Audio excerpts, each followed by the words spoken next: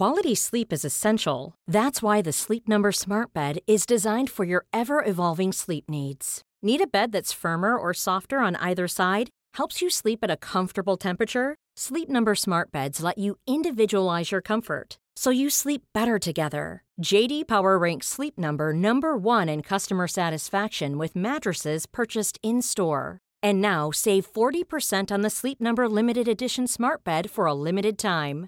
For JD Power 2023 award information, visit jdpower.com/awards. Only at Sleep Number stores or sleepnumber.com. Millions of people have lost weight with personalized plans from Noom. Like Evan, who can't stand salads and still lost 50 pounds. Salads generally for most people are the easy button, right? For me, that wasn't an option. I never really was a salad guy. That's just not who I am. But Noom worked for me. Get your personalized plan today at Noom.com. Real Noom user compensated to provide their story. In 4 weeks, the typical Noom user can expect to lose 1 to 2 pounds per week. Individual results may vary. Cool fact, a crocodile can't stick out its tongue. Also, you can get health insurance for a month or just under a year in some states. United Healthcare short-term insurance plans, underwritten by Golden Rule Insurance Company, offer flexible, budget-friendly coverage for you. Learn more at uh1.com.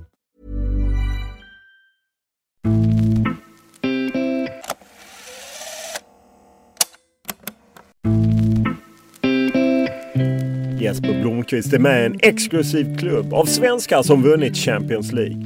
Och han hade en minst sagt makalös säsong med Manchester United 1998-99 som slutade med 3 titlar.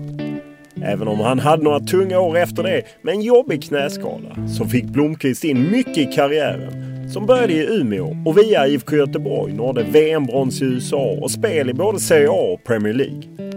Jag försökte få med Jesper Blomqvist i podden under några år men fick mest artiga nej tack.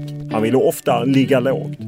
Det var först efter att han våren 2017 vann Let's Dance och vi träffades av en slump i en radiosändning som han själv öppnade för att vara med i podden. Det blev till slut 2 timmars samtal om en dribbler från Tavelsjö som uppnådde oerhört mycket men ändå inte kände att han nådde sin fulla potential.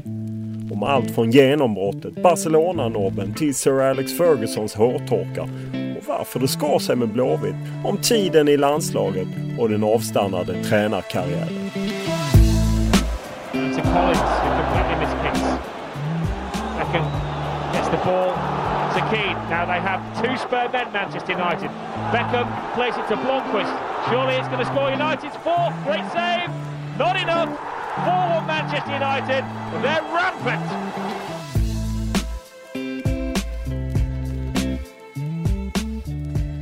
Han är förvisso aktuell som segrare i Let's Dance, men framförallt är Jesper Blomqvist känd för att ha dansat på världens största fotbollsarenor i storlag som Milan, Everton, Parma och Manchester United.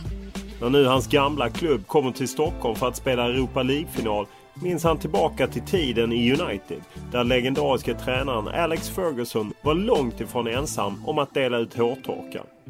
Det var nog 10 gånger så många av Keane tycker jag verkligen. Även om de var ganska korta och intensiva och framförallt oftast ute på plan. Men vi pratar också om det uppslitande uppbrottet från IFK Göteborg som gjorde att han inte ville återvända.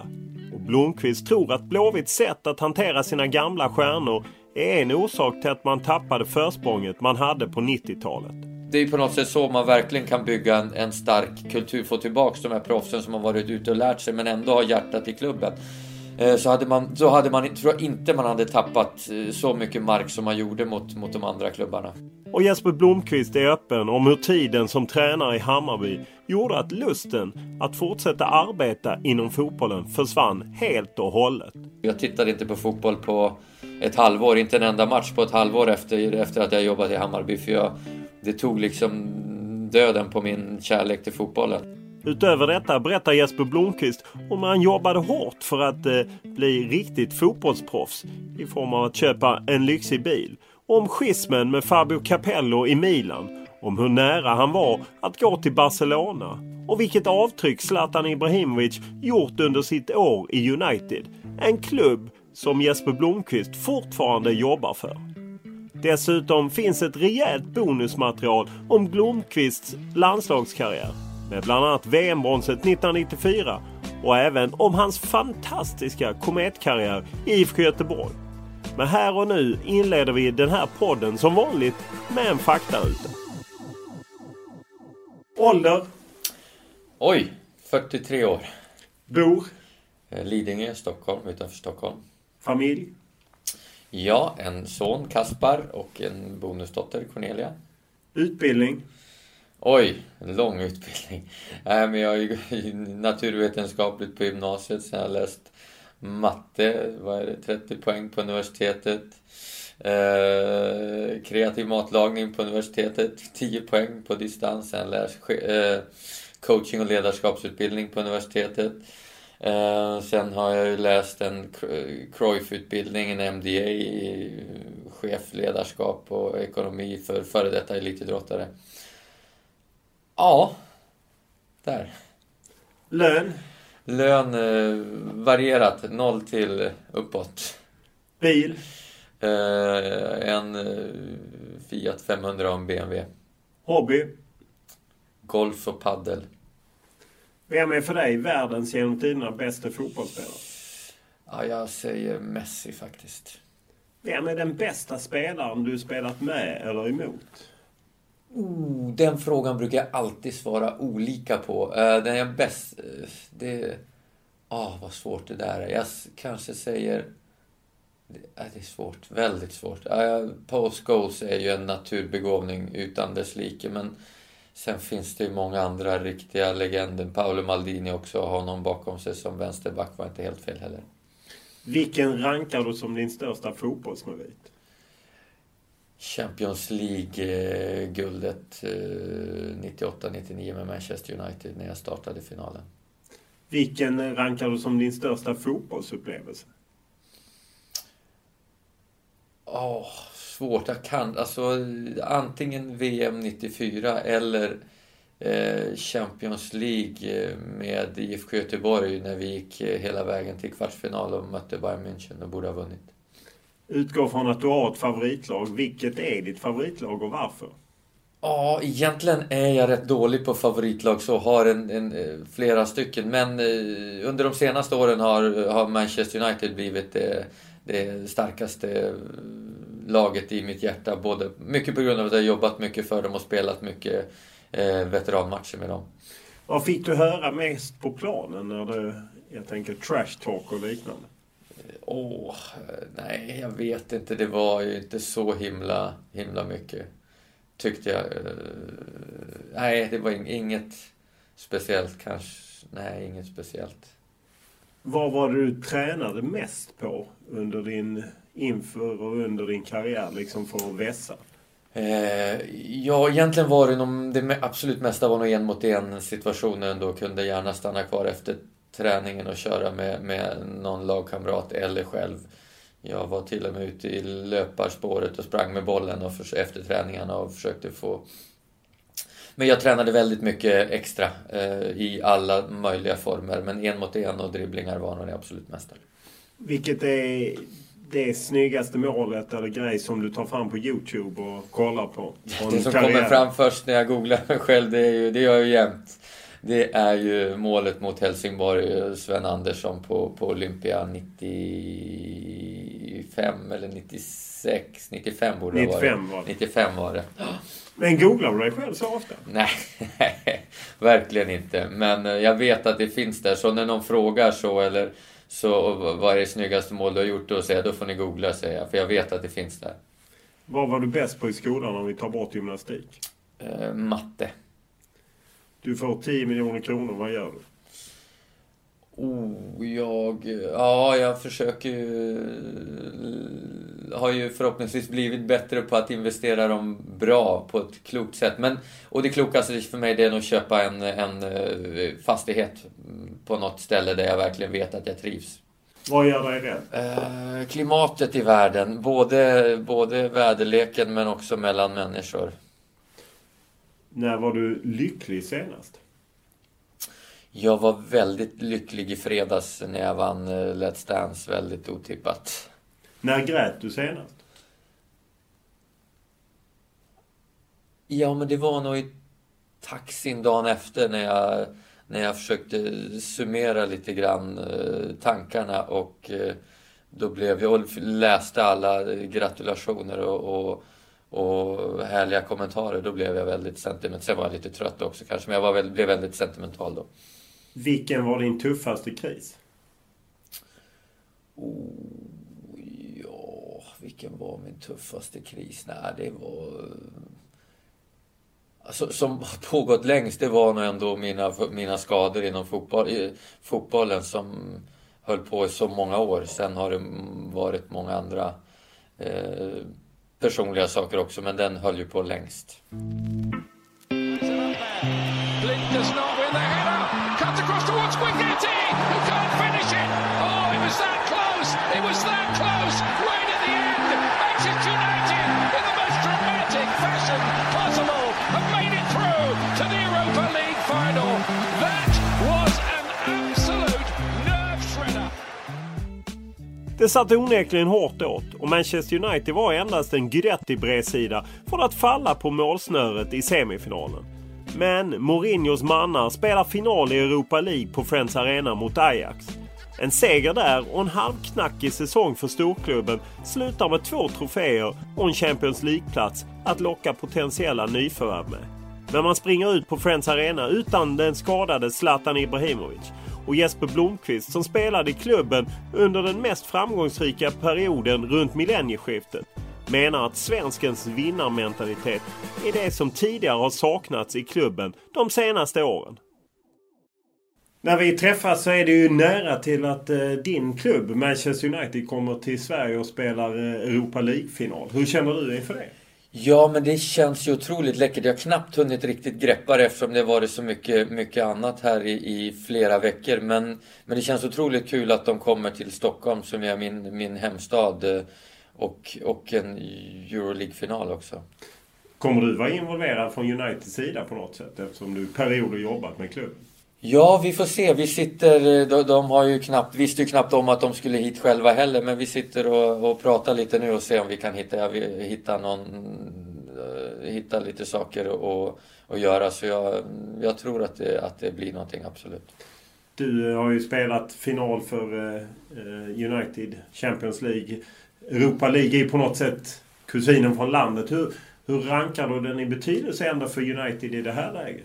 Ja, men i det här läget tycker jag man måste hålla den väldigt högt. Dels är det enda chansen i princip, eller det är enda chansen att nå Champions League nu, som ju är den där man vill och bör och måste vara med om man ska kunna tävla om de stora pengarna och de stora spelarna. Så att i år är det viktigare än någonsin. Men liksom, ser man den större bilden så måste United vara med i Champions League. Men i år känns det som en otroligt viktig final. Tycker du det är rätt som Mourinho har gjort, att han på något sätt vilat lite spelare i ligan för att just satsa på det här kortet? Ja, som säsongen har blivit, så på slutet med alla skador och allting så känns det som rätt val. Men med den reservationen att egentligen ska United kunna tävla på flera fronter samtidigt, absolut. Men när man fick de här flera tunga skadorna och långvariga skadorna på slutet och har spelat väldigt många matcher inom en kort tid, så kändes det som ett klokt beslut. Hur ser du på Mourinhos första säsongen? Men han har gjort rätt stora satsningar, inte minst Pogba och liknande, och ändå utmanar man inte kanske i topp 4. Man vann ligacupen, åkte ut i kvartsfinal i FA-cupen, förvisso Europa League-final.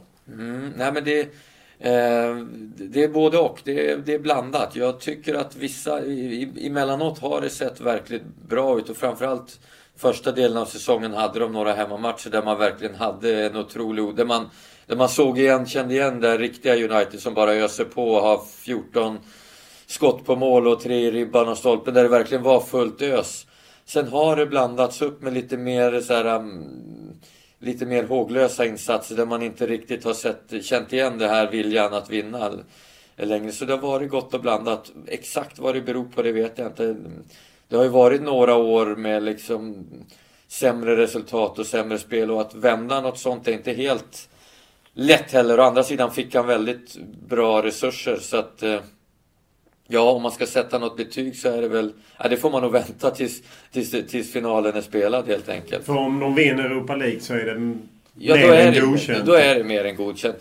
Det måste jag säga ändå. Jag tycker de har gjort det bra där, även om det har varit på håret. Det var på håret i semifinalen och det har inte varit det har ju aldrig varit riktigt stabilt liksom så. Jag har väl saknat det där, det tror jag Mourinho själv. Men jag saknar det där att man tar ledningen i en match, att man inte kan fortsätta. Utan då har man ofta, medvetet eller omedvetet, det vet jag inte. Men då har man ofta dragit av på takten och inte gjort 2:an eller 3:an som det jag tycker Chelsea har en otrolig liksom kraft att bara köra på. Jag är otroligt imponerad av hur Conte har fått dem att jobba åt samma, och verkligen han har fått in den här vinnaren, men de spelar ingen roll vad som, de bara kör liksom tills matchen är slut.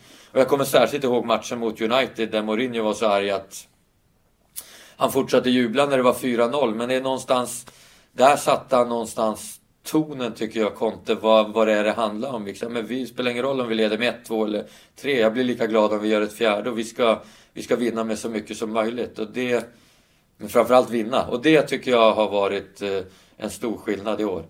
Om man ser till den mest omskrivna är ju Paul Pogba, sett till hans prislapp som han har inte riktigt levt upp till förväntningar. Har man för höga förväntningar, blir en prislapp så en liksom kvarnsten runt halsen på honom? Ja, men jag tycker nog att det har blivit, jag har verkligen lidit med honom, för jag ser verkligen han har en han är otroligt fysiskt stark, har en otrolig bollkänsla och kan göra otroliga saker med bollen, har bra blick för spelet.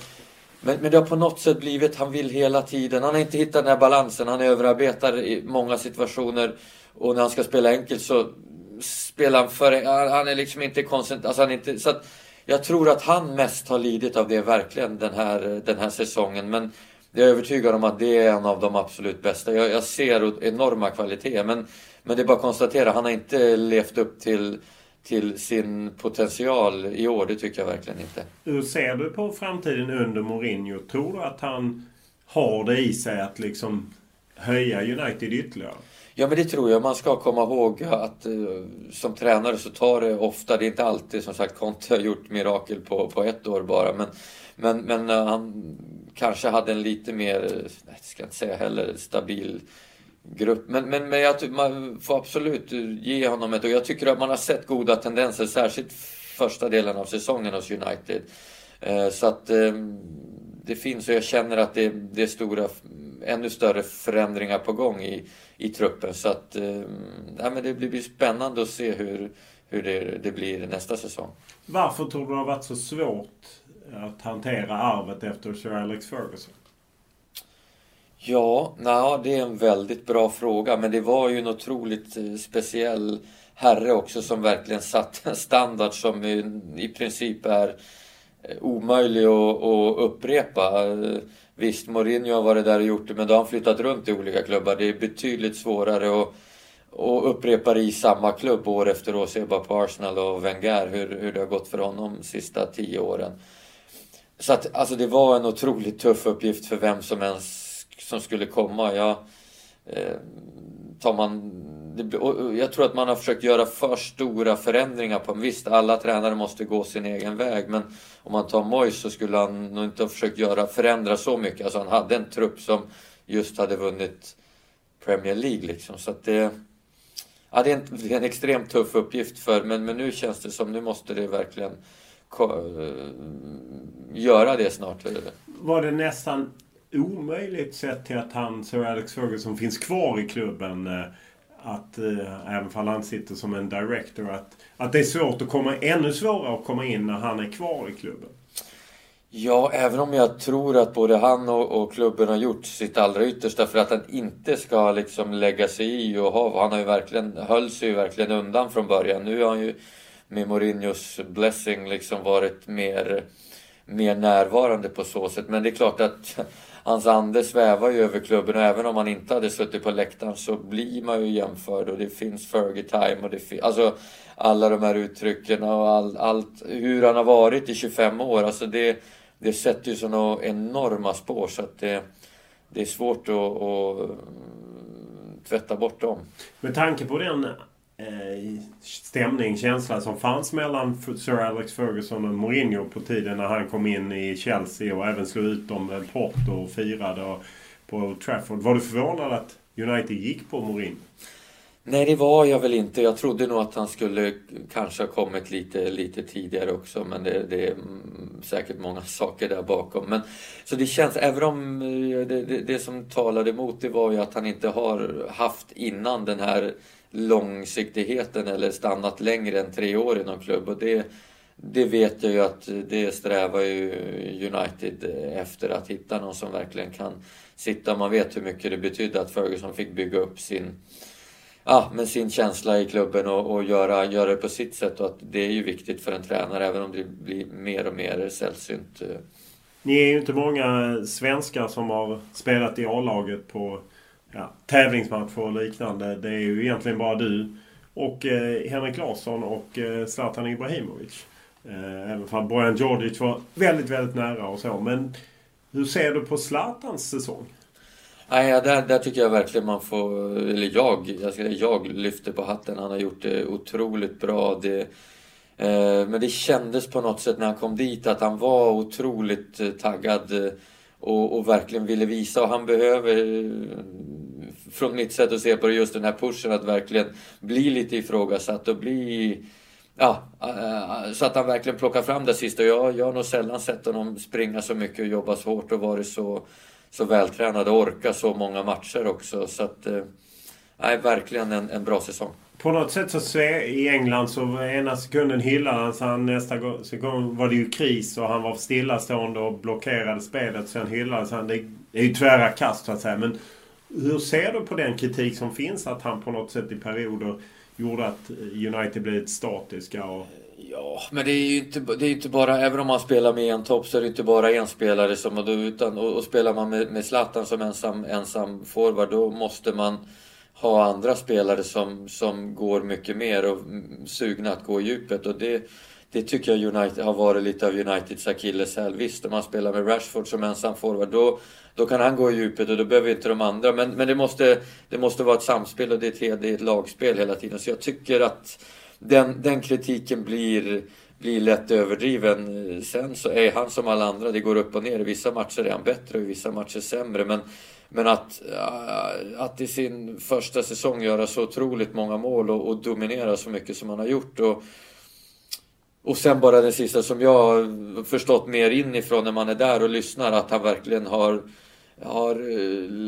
lead by example, alltså för de unga spelarna verkligen varit den som kommer först till träningen, den som är proffsigast och verkligen visar vad som krävs för att bli en vinnare. Och det tror jag verkligen man har saknat i United de sista åren, att det har varit väldigt ledarlöst. Visst, det har funnits några, men inte tillräckligt starka personligheter som vet vad som verkligen krävs för att vinna ligan, för att vinna någonting. Och där har han varit otroligt viktig också. Det känner jag verkligen för folket runt omkring i klubben. Så att när du åker dit och pratar med folk som jobbar kring United så får du en oerhört positiv bild kring vad Zlatan har gjort förutom mål. Ja, men verkligen att han har bidragit på många. Och det tycker jag man känner när man ser och hör Mourinho prata om honom och stötta Pep. Och man förstår att det är inte bara målen. Bara en sån sak som att när det är liksom en match, jag vet inte, jag har inget mot Chelsea eller någonting och det går lite tungt. Men att han finns där, tar tag i bollen, vågar göra någonting, vågar göra något extra. En sån kvalitet är ju också otroligt viktigt för ett storlag som har den här enorma pressen. Att de här yngre spelarna säger, ja men nu, wow, han vågade slå en tunnel eller ta ner bollen och göra en dribbling. Ja men nu måste vi följa honom liksom. Just att Zlatan har ju alla himlat om att han ställer höga krav på sin omgivning. Och jag menar, det kan man ju uppleva både som positivt och hur tror du att det är för unga spelare där att liksom få att han ställer krav på dem? Är det bara bra? Jag tror att det är mer positivt än negativt, men det kan absolut vara tufft. Jag känner nog att i en klubb som United så bör nog de flesta liksom klara av det. Men däremot kan jag tycka i landslaget ibland har det varit lite tuffare där för folk som har kommit in och spelat, att inte riktigt kanske klarat de tuffa höga kraven som man har. Med all rätt egentligen, men som sagt där ibland får man... Ja. Det är olika krav på en spelare som är köpt eller tillhör Manchester United och att man är uttagen i svenska landslaget. Ja, men så är det absolut. Och där kommer ju alla från olika bakgrund och vissa kanske inte ens har en erfarenhet av att spela i en av de större ligorna eller spela en internationell match innan. Och det är klart att då blir det en annan kravbild och man får vara lite mer supportive. Men sen vet jag inte. Jag har ingen inblick där. Om du ser till det tråkiga slutet som det blev på hans säsong och antagligen på hans United-karriär med skadan. Du själv haft knäproblem och så. Hur reagerade du när du såg det? Nej, men jag blev otroligt ledsen när man bara såg bilderna först och förstår att det verkligen är något. Alltså kändes otroligt tråkigt. Dels med den säsongen han har haft. Dels att han är så pass gammal ändå och då vet man att det är betydligt tuffare. Han hade bara 1 år, hade han haft 3 års kontrakt. Ja, men då hade det varit en annan. Så jag led verkligen med honom där. Som sagt, Zlatan är stark och han kommer göra allt för att komma tillbaks. Men det var en otroligt tuff och tråkig smäll. Verkligen. Och just att missa en final på Friends Arena. Ja, alltså det här var ju verkligen dröm. För det är klart att han är varit deppad, men det är klart att veta att de spelar finalen här i Stockholm svider ännu mer. Det hade ju varit en fantastisk avslutning. Om man ser till att spela en final för United, du gjorde ju det då i Barcelona var det 1999 mot Bayern München. Väldigt välkänd vändning. Du sitter väl på bänken när de 2 målen kommer som vänder det hela. Hur minns man ofta tillbaka till hur det var, eller har du lagt allt sånt på hyllan? Nej, men det är klart att man blir påminn någon gång varje år. Dels när det drar ihop sig till Champions League-final eller slutet på säsongen. Och det kommer någon fråga nu och då. Men jag har fortfarande svårt att minnas de där. Jag får sätta mig ner och slå. Jag har nog sett den kanske 1 gång eller 2 gånger filmen. Och då kommer jag ihåg lite mer. Men det var så mycket som hände. Så mycket som pågick runt omkring att jag var så fokuserad på att bara prestera bra på planen och träna bra så att jag väldigt få klara minnen. Ni är ju inte många svenskar som har vunnit Champions League och jag menar den senaste är Henrik Larsson med Barcelona, innan dess var det Patrik Andersson och du och sen är det några som har varit med och vunnit tidigare på 70-talet och så. Hur svårt är det egentligen? Ja, nej, men det är ju det är ju väldigt svårt eftersom man på något sätt måste ha tur eller skicklighet. Men det är ju mer tur att spela i rätt lag som går hela vägen. Det räcker ju inte med att man är Sveriges eller världens bästa spelare 10 år i rad. Alltså, man måste ha turen att hamna i ett lag som har flyt och hittar rätt känsla under en hel säsong för att ta sig till en final. Så det är väldigt små marginaler som avgör. Du startade ju den matchen lite överraskande som jag minns det. Kommer du då ihåg vad du kände inför att gå ut inför en sån match? Ja, nej, men det var ju inte så överraskande för mig. Jag visste om det relativt tidigt då eftersom vi hade någon avstängning och eller 2 avstängningar och någon skada. Så då var jag ganska gjuten. Jag vet att Ferguson sa till mig typ 2 veckor innan nästan att tanken var att jag skulle spela. Och det gav mig väldigt mycket tid att tänka igenom det hela. Och det var väl... På gott och ont? På gott och ont. Mer ont kanske i det här fallet. Varför det? Nej, men det blev... Jag hade inte så ofta svårt att hitta rätt anspänningsnivå. Det var något tag framförallt i Milan som det var lite tuffare. Men jag brukade ha lätt att hitta rätt nervositet så man kunde ladda på ett bra sätt och vara taggad men ändå lagom nervös så att man fick den där sista kicken. Men den finalen, då kändes det verkligen att jag hade både lite svårare att sova än vanligt innan och att det var mer än en vanlig match. Och då blir det alltid lite svårare att hitta rätt anspänningsnivå. Hur är känslan när man blir utbytt i en sån match och det liksom inte är avgjort? Ja, men det är nu, jag kommer knappt ihåg den känslan, men det är väl både och. Ibland vet man liksom att man inte riktigt har kommit upp i nivå. Då kan det ju vara, och veta att det finns pigga fräscha ben på bänken, att man har ändå sprungit sitt max och gett sitt yttre, ja men då kan det vara fine. Ibland kanske man har gjort sitt livsmatch och ändå bli utbytt av taktiska skäl. Så det finns, och jag kommer faktiskt inte ihåg hur jag kände den matchen. Det var ju en makalös säsong. Ni vann ju inte bara Champions League, ni vann ligan och ni vann kuppen också. Hur är det när man är i ett sånt flow? Ja, nej, men det är otroligt svårt att beskriva, men det skapar ju någon slags övertro på oss själva att vi verkligen kunde vinna varenda match. Alltså vi hade semifinalen bland annat borta mot Juventus där vi ligger under och har ett väldigt tungt läge och lyckas vinna den matchen och vinna.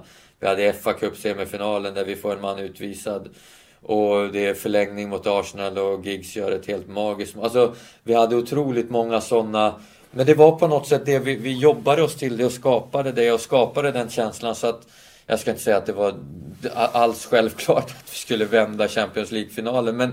Men vi hade i alla fall tron att vi kunde göra det fram tills domaren skulle blåsa av matchen. Och jag menar, Bayern var bättre den finalen, mycket bättre. Det var ingen snack. Vi kom inte upp till nivå den matchen.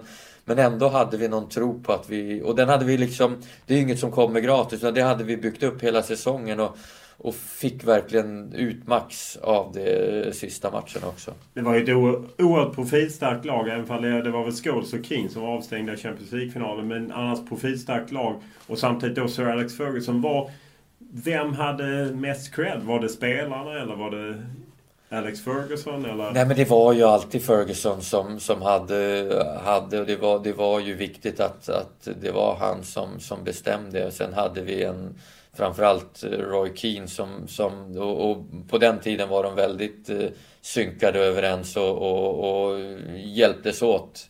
Och Keane bidrog ju väldigt mycket till att skapa den här vinnarmentaliteten. Det var nog otroligt. Hur många hårtorkar fick man av Keane respektive Ferguson? Ja, det var nog 10 gånger så många av Keane, tycker jag verkligen. Även om de var ganska korta och intensiva och framförallt oftast ute på plan. Men hur tog du det? För jag menar, du är ändå lite känslig, kan man ju säga, åt det känsliga hållet. Att du är ju ingen Zlatan-typ på det. Men absolut. Och det tog ett tag innan jag förstod att han ändå någonstans ville alla väl och ville laget väl och kanske ville mig väl också, jag vet inte.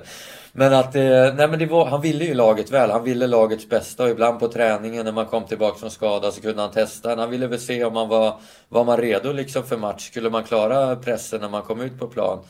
Och sen när det var liksom på plan så ville han att alla skulle vara på tå hela. Det fanns liksom ingen marginal. Och det är en sån spelare som United av idag har saknat väldigt mycket. Någon som verkligen orkar och kan och törs och vågar ställa krav hela tiden. På träning, på match. När man leder mot Southampton med 3-0 eller man ligger under mot Chelsea. Alltså som verkligen tar de där tuffa besluten och vågar gå i bräschen hela tiden. Och sen visa med... Alltså han var ju en fantastisk spelare som visade med egna insatser hela tiden. Han slappade ju aldrig av, för det kunde han inte, för då visste han att då skulle folk inte lyssna på honom heller. Gick han någonsin för långt?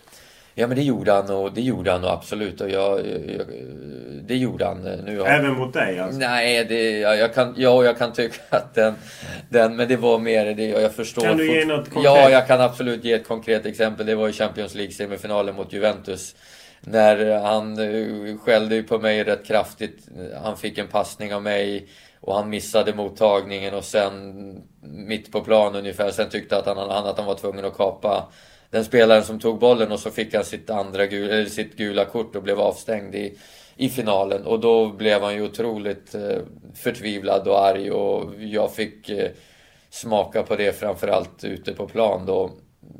Men jag har ju tittat på bilderna efteråt och känner väl inte att jag har någon sån där jättestor skuld i det. Men jag kunde ju ändå förstå hans frustration att avstängd i en Champions League-final. Jag tror inte han fick spela någon fler efter det. Han var nog inte med när United spelade nästa, va? Så att, nej, men det var väl ett sånt ställe. Men då hade jag ju absolut förståelse för frustrationen ändå. Jag vet att när jag träffade dig, jag jobbade på Göteborgsposten, jag träffade dig i Manchester, du hade väl varit där, det var väl våren 99 tror jag. Och du kom i en sportbil och du sa att men jag ville passa in mer i liksom den, att du hade lite problem med att passa in i den fotbollsspelarmallen. Ja, men det hade jag verkligen. Jag tycker ju inte, jag hade väl inget intresse för varken fina klockor eller det finns ju rätt många roliga historier där, eller dyra bilar. Men jag började väl inse efter 2 eller 3 år utomlands att det på något sätt fanns någon inbyggd liksom hierarki där, och ville man liksom komma några snäpp upp på den så behövde man skaffa sig en bra bil och en fin klocka för att slippa. Alltså självklart var det fotbollen som var avgörande, men det var ändå på något sätt, ville man tjäna några hack och liksom inte behöva kämpa sig upp ända från gräsrotsnivå, så kunde man ta några genvägar, och då var väl en schysst bil en sån genväg, och det fick jag väl försökt anamma till slut i alla fall. Är världen så barnslig så att säga i omklädningsrummet? Ja, men den är nog tyvärr det utomlands. Den var absolut inte så i Sverige. Jag kan tänka mig att den har ändrats här i både allsvenskan och landslaget också till viss del, inte lika mycket. Men det blir ju så att influenserna plockas upp här hemma i Sverige också, och man tar efter på många sätt ibland. Hur mycket brottades du med det? För jag har för mig att vi pratade om det då, och att du tyckte det var lite jobbigt liksom. Men nu har jag ändå hakat på det här. Ja, nej, men sen kände jag väl men det någonstans med det här, det får gilla läget liksom, och man måste ju försöka anpassa sig också. Jag försökte verkligen gå mina egna vägar. Jag kommer ihåg jag hade andra saker också som jag hade rätt svårt, framförallt Milan-tiden när man tränade ganska liksom men man gick kanske på 60-70%. Jag var van att köra på med benskydden, och de tittade alltid på mig: varför tar du på dig benskydden? Vi ska ju bara träna lite grann. Men det var mitt sätt att liksom, och jag försökte ju få dem att träna på 100%, men det gick ju så där det också faktiskt. Så att jag insåg ju mer och mer, men jag måste försöka, man får försöka hitta en balans däremellan mellan och anpassa sig helt enkelt för att passa in och kunna ta sista steget in i. Och jag kände väl att jag var mer och mer på väg, men jag var ändå så trygg i mig själv att jag var aldrig orolig att jag skulle förlora mig själv på något sätt, utan men att anpassa mig. Om man ser till Sir Alex Ferguson, vet jag någon gång du har berättat att hans taktik inte var så avancerad, utan det var mer att vi är bättre än dem, bara ut och köra över dem. Var det så enkelt? Nej, så enkelt var det väl inte. Jag tycker att det blev mer och mer avancerat med åren, och han var väldigt duktig på att ta in sina andra tränare framförallt och ge dem stor frihet och att hjälpa till, och framförallt var det väl med det taktiska, både att studera motståndarna, och det vart ju längre vi spelade där, så blev det mer liksom synligt och tydligt att det blev viktigare och viktigare, och han märkte väl att de andra tränarna, framförallt de utländska då, hade mer av det tänket, och det blev viktigare och viktigare, men det är klart att han hade tankar och idéer, men det var jag vet inte om det är det här du menar, men jag vet själv när jag kom till United så var det fanns liksom ingen tydlig manual, så här spelar vi, så här gör vänstermittfältaren, utan det var väldigt mycket som var inbyggt, och det var Beckham och Gary Neville som spelade på högerkanten och hade lärt sig spela tillsammans. Det var Dennis Irwin som spelade med Giggs på vänstern, och de hade sina mönster, och sen hade du inne mittfältarna som hade vuxit fram på ett sätt, ett mer naturligt sätt, vilket ju egentligen är att föredra, för då blir det så mycket mer svårläst och så mycket mer samspelt. Men det blir väldigt mycket svårare för de nya spelarna som kommer in och förstå hur ska jag springa, var ska bollen nu. Då när jag kom fanns det inte så mycket tydliga liksom riktlinjer så i spelet, men när man väl tittade på matcherna så var det ju väldigt tydligt, och det fanns en väldigt tydlig spelidé. Sen ville man hålla i bollen hela tiden. En rubrik som jag hittade när jag läste på lite var att du blev av med din medalj efter 99 triumfen. Var det så? Ja, så var det på plan. Vi sprang omkring och firade där och körde våra ärevarv och hoppade runt med... Du kör en norrländskt firande? Ja, det var verkligen norrländskt. Ja, eller om det var engelskt, jag vet inte. Men det var ju full fart ute på plan, och helt plötsligt så märker jag att medaljen har lossnat från halsen. Men jag lyckas ju hitta den, som den finns fortfarande i förvar någonstans hemma.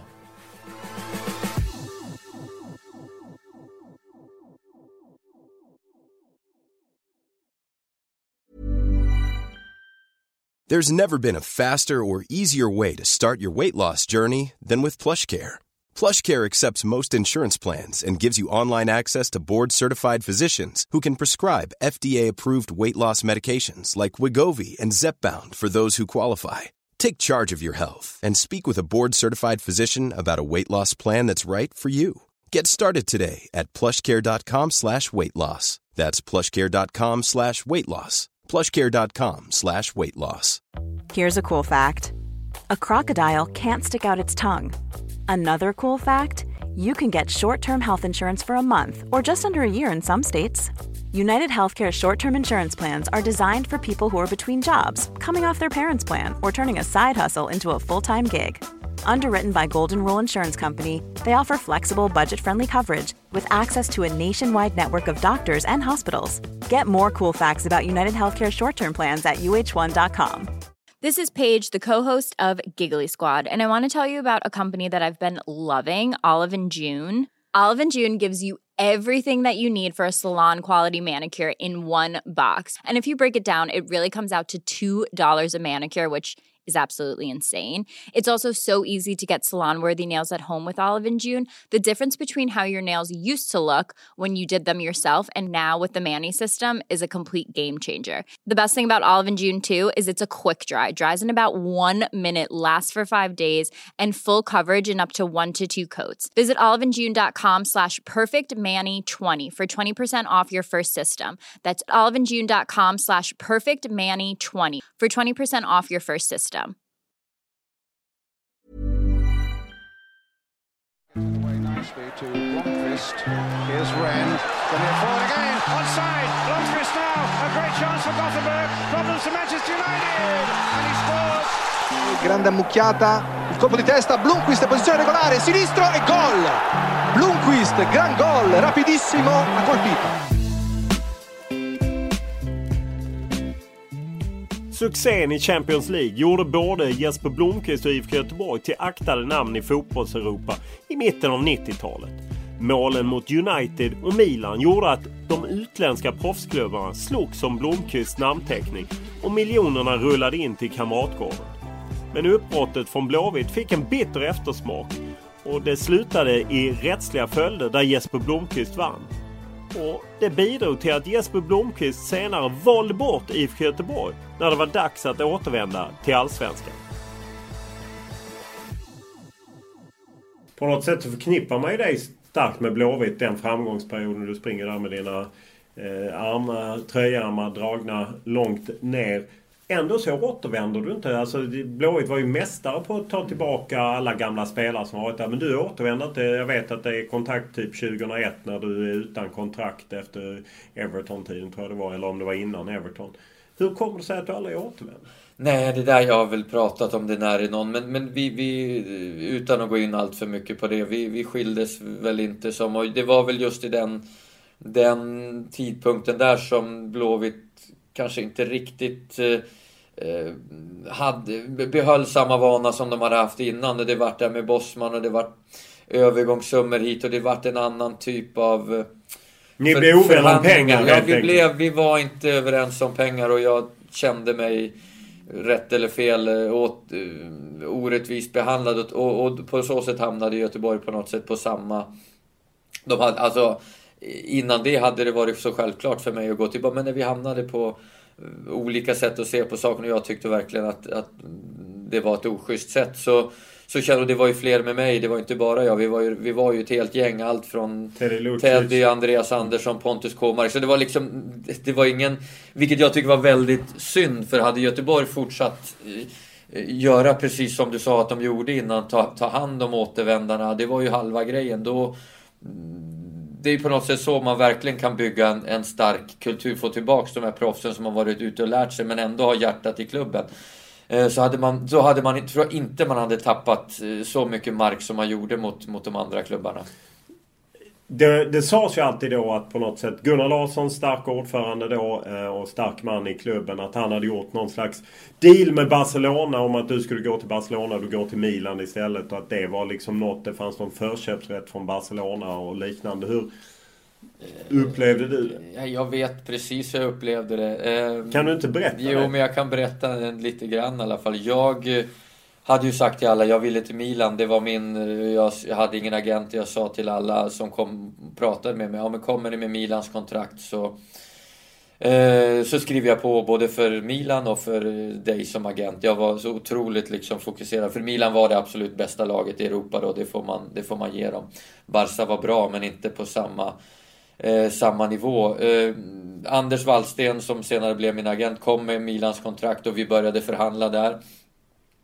Men det fanns ju många andra då, som sagt, bland annat Barcelona som jag vet inte hur mycket men jag vet att de hade haft kontakt med IFK Göteborg och jag fick ta en sittning med dem på Kamratgården där de i princip slänger fram ett kontrakt där det inte står några siffror och jag på något sätt ska, självklart inte, men liksom vad vill du ha för att komma till Barcelona? Och de hade flugit dit en delegation till Göteborg, men för mig och Anders kändes det ju, jag hade ju bestämt mig för länge sedan att jag skulle till Milan och jag visste om att det fanns ett kontrakt där, så det var mer ett spel för gallerierna, vilket jag tror Barcelona insåg när de slänger fram ett kontrakt och inte... Du kunde fyllt in vilka siffror du hade. Ja, men alltså självklart med rim, men i princip. Och då tror jag att de blev lite arga på mig, men kanske på Göteborg också då. Ja, och blev Gunnar Larsson arg på dig? Jag vet inte vad de jag kommer inte exakt ihåg det, men jag vet inte vad de hade för överenskommelse, men han ville väl säkert han ville ju ha så mycket pengar till klubben som möjligt, vilket jag absolut kan förstå, men jag tyckte nog att de fick en bra slant av Milan ändå. Har du någonsin pratat med Gunnar eller Roger Gustafsson eller de andra efteråt, eller bara dog i relationen? Nej, men den dog inte. Och Roger har jag alltid tyckt och håller jag otroligt högt fortfarande. En fantastisk både person och tränare. En av mina absolut bästa och viktigaste tränare, om inte den viktigaste och bästa jag har haft. Så att honom har jag aldrig, men han hade ju inte så mycket med affärerna att göra.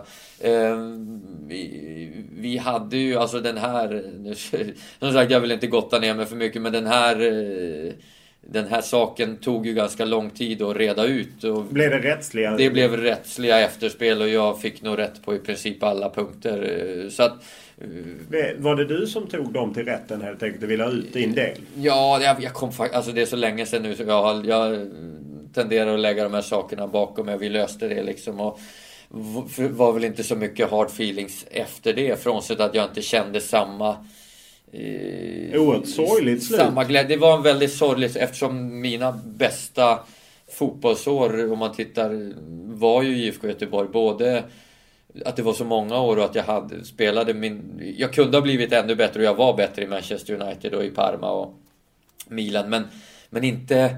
Då hade jag ännu mer potential än jag hade. I Göteborg spelade min absolut, och vi nådde några otroliga framgångar och jag blev otroligt hyllad och det var en fantastisk tid för mig. Så det är väldigt sorgligt fort. Och jag känner, jag har inte varit, nu flyttade jag till Stockholm och blev liksom, det blev inte lika naturligt, men jag kände inte samma. Men varje gång jag kommer tillbaka till Göteborg känner jag det är en sån otrolig kärlek till staden. Jag trivdes otroligt bra. Men sen märker jag att människorna också får vara på västkusten, inte i Göteborg förra sommaren. Och folk kom fram som inte händer här i Stockholm och genuint liksom glad. Och det är verkligen en härlig känsla. Så det är tråkigt och ledsamt att det blev det slutet i Göteborg. När var du senast på Kamratgården? Ja, det är väldigt, väldigt länge sedan. Har du varit där sedan du lämnade klubben? Jo, men jag tror att men det har jag nog varit någon gång. Jag vet att jag var på något träningsläger när jag skulle försöka komma tillbaks igen jag kommer inte ihåg vem som var tränare. Gud, jag fick hänga med på något träningsläger och träna några pass i alla fall när jag skulle försöka jobba mig tillbaka igen. Så att absolut, och jag har ju kontakt med några, med Leif Svärd, läkare, Palle Davidsson, sjukgymnast och några av de andra också, och spelarna också, så att allt från Ravan till Ölme, och sen har vi Erlingmark. Alltså Så att jag har ju kontakt, men det blev tyvärr rätt. Jag hade önskat så att men sen det är inte bara det är upp till mig också, så att och det är så mycket lättare i efterhand att se, att veta och inse att det är inte bara ens fel, det finns alltid två som, när man bråkar om någonting så finns det två som är problemet. Jag är ju nyfiken av mig, hur mycket pengar handlar det om? Nej, jag kommer faktiskt... jag kan ärligt säga, jag har ingen aning i dagsläget hur mycket det handlar om. Men det var ju pengar som var värt att slås rättsligt för. Ja, men det var det. Men framförallt för mig har det ju aldrig egentligen... För mig var det mer en sak. Har jag blivit lovad någonting och vi har tagit i hand och skrivit ett kontrakt, så är det som ska gälla. Sen, som vanligt, kan man alltid säkert tolka kontrakt och handskakningar. Men jag är väldigt... liksom där trogen, eller vad ska jag säga, då ska rätt vara rätt. Så det var nog mer det än själva pengarna som sådan. När Blåvitt just nu har ju lite tufft i Allsvenskan, hur känner du? Följer du matcherna? Eller har du någon koll? Nej, men jag tittar väl lite grann ibland. Jag håller ju, alltså det finns... Du håller med på Djurgården helt enkelt? Ja, det vet, nu har det blivit. Nu tycker jag att Djurgården är, alltså om jag ska vara ärlig, Allsvenskan inte riktigt haft något sånt favoritlag sen. Alltså, men nu tycker jag Djurgården sen, jag är mer en sån här som följer personerna som jobbar i klubbarna och som är i klubbarna. Och nu är Djurgården både med Bosse Andersson i spetsen, som jag älskar, jag Kim, Andreas. Jag tycker det är en otroligt spännande säsong de har framför sig. Men det är mer, jag är mer för personerna i klubben, och nu i Göteborg är det inte så många som är kvar nu. Efter Blåvitt så tar du ju en sväng till Milan. Du är ju ett stort nyförvärv där, gör en succé. Berlusconi säger att det är det bästa han har sett på, minns man ju, första premiärmatchen. Jag hoppade in mot Udinese hemma på Milanello. Ja, men verkligen, de lovorden är ju rätt fina att höra. Vad är det som går snett sen? Det är ju på något sätt, det lyfter ju inte. Nej, men alltså egentligen, om jag ska liksom lyfta det som egentligen går snett, är ju att Milan har sin sämsta säsong på 10 år. Och då är det inte kul att komma som ung, blyg svensk och ta för sig. Jag får trots allt spela 20, alltså i princip varenda match tror jag när jag kommer, och jag spelar första matchen efter 2 veckors träning från lilla Sverige och Göteborg, vilket är otroligt egentligen fascinerande och imponerande, även om det är svårt att prata om mig själv. Men jag får spela varenda match, antingen som inhoppare eller starta och blir utbytt, eller hela matchen. Men och vid den tiden ska man ju säga att CA är ju den bästa ligan i Europa. Och Milan hade det, och det var där jag kommer in på någon gång, om jag tänkte att jag någonsin har tyckt att jag haft tufft motstånd på bänken, och helt plötsligt säsongen därpå hade jag 5 landslagsspelare som alla kunde spela vänsteryttermittfältare i olika landslag och var typ kapten. 3 av dem var kapten, och då tyckte jag att det började bli lite tuff konkurrens. Det är enda gången du har tänkt så? Då tänkte jag så, men jag var ändå beredd att kämpa om Capello hade trott på mig och gett mig chansen. Ja, vad är det, varför tror inte Capello på dig? För det är ju där det på något sätt skär sig. Ja, det är där det skär sig med. Nej, men bara snabbt, nu blir det långrandigt här. Men alltså Milan hade ju sin sämsta säsong, och det blir tufft för alla. Och det blir mer att alla måste... Jag hade ju hoppats komma till Milan och få växa sakta men säkert in och lära mig italienska, lära mig fotboll. Jag hade ingen brås. Jag behövde inte spela från start. Jag hade kunnat ta ett halvår och bara träna och hoppa in någon match och verkligen få växa in i det. Men när jag blev verkligen inkastad, för jag vet att Sacchi han älskade mig, och han gillade nog framförallt min inställning, att jag verkligen, trots att det gick tufft både för lag, så gav jag alltid 110% och jobbade otroligt hårt för laget, både på träning och match, och lyssnade på honom, vilket kanske inte alla andra gjorde. Så jag fick ju spela varje match den vårsäsongen, men det tog hårt på mitt psyke också. Vi blev utbytt hela tiden, och att laget inte... Så ja, det var första gången då som jag kände att fotbollen inte riktigt var lika kul som den hade varit. Och det blev tuffare mentalt. Och sen kommer Capello. Sacchi får gå. Vi värvar 7-8 nya spelare igen, med alla med landslagsmeriter från Holland, Brasilien.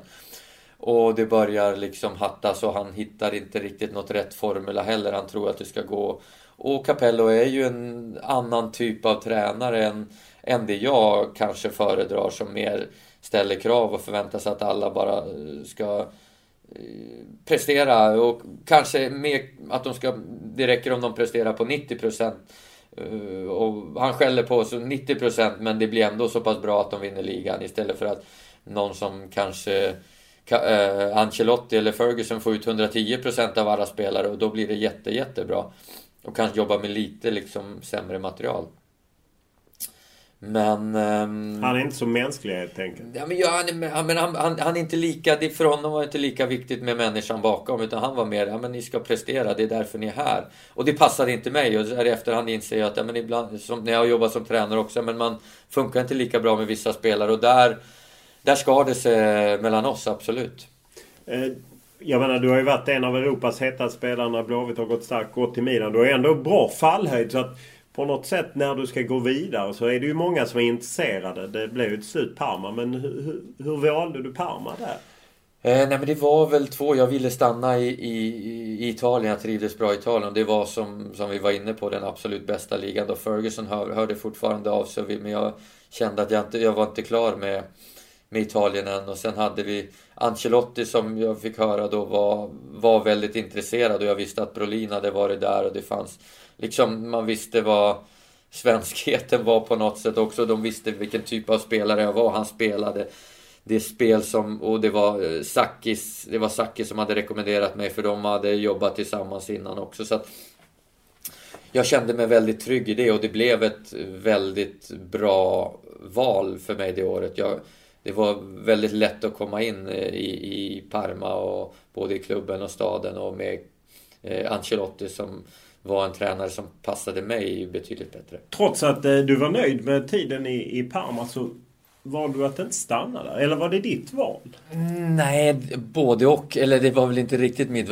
Ancelotti fick ju gå mitt i sommaren där, så att jag ville absolut tillbaks, för jag trivdes som sagt både i klubben, i staden och med spelarna. Men då kom det en ny tränare som ville ta in sina spelare, och han skulle faktiskt byta spelsystem till 3-5-2. Och där kände jag väl att jag inte riktigt, det hade krävts ganska mycket för att kunna få till det där. Så då kände jag väl att men då är det kanske läge. Hur känner man då? För du hade fortfarande rätt mycket att välja på. Detta är ju sommaren 98. Ja, nej, men det hade jag. Men som det gick till då var väl att jag tror jag hade max en vecka kvar på semestern. Då ringer min agent och säger, Anders, och säger att nu Parma, han vill inte ha dig kvar mer eller mindre. Men jag har Manchester United som är intresserade. Och vips, några dagar senare så sitter vi på ett hotellrum i Winslow utanför Manchester och diskuterar med Ferguson istället. Så det kan gå väldigt snabbt i fotbollen ibland. Just den känslan av att man ena sekunden är eftertraktat nyförvärv, nästa sekund får man besked att man inte är önskad. Hur upplevde du det? Nej, men det var man hade väl lärt sig lite mer, och att det just förändras med vilken tränare. Men det var ju första gången jag kom till Italien som jag upplevde någon slags motgång. Så det är klart, det tog lite hårdare på psyket och liksom det mentala. Men ja, det var som vanligt bara att jobba på sen. Men började du tvivla då? Nej, inte tvivla, men det är klart att det vart lite, som sagt, i Milan också första halva säsongen där när vi förlorade så mycket, så kändes det mer mentalt. Det var inte lika kul, och fram till dess hade det alltid varit kul att spela fotboll.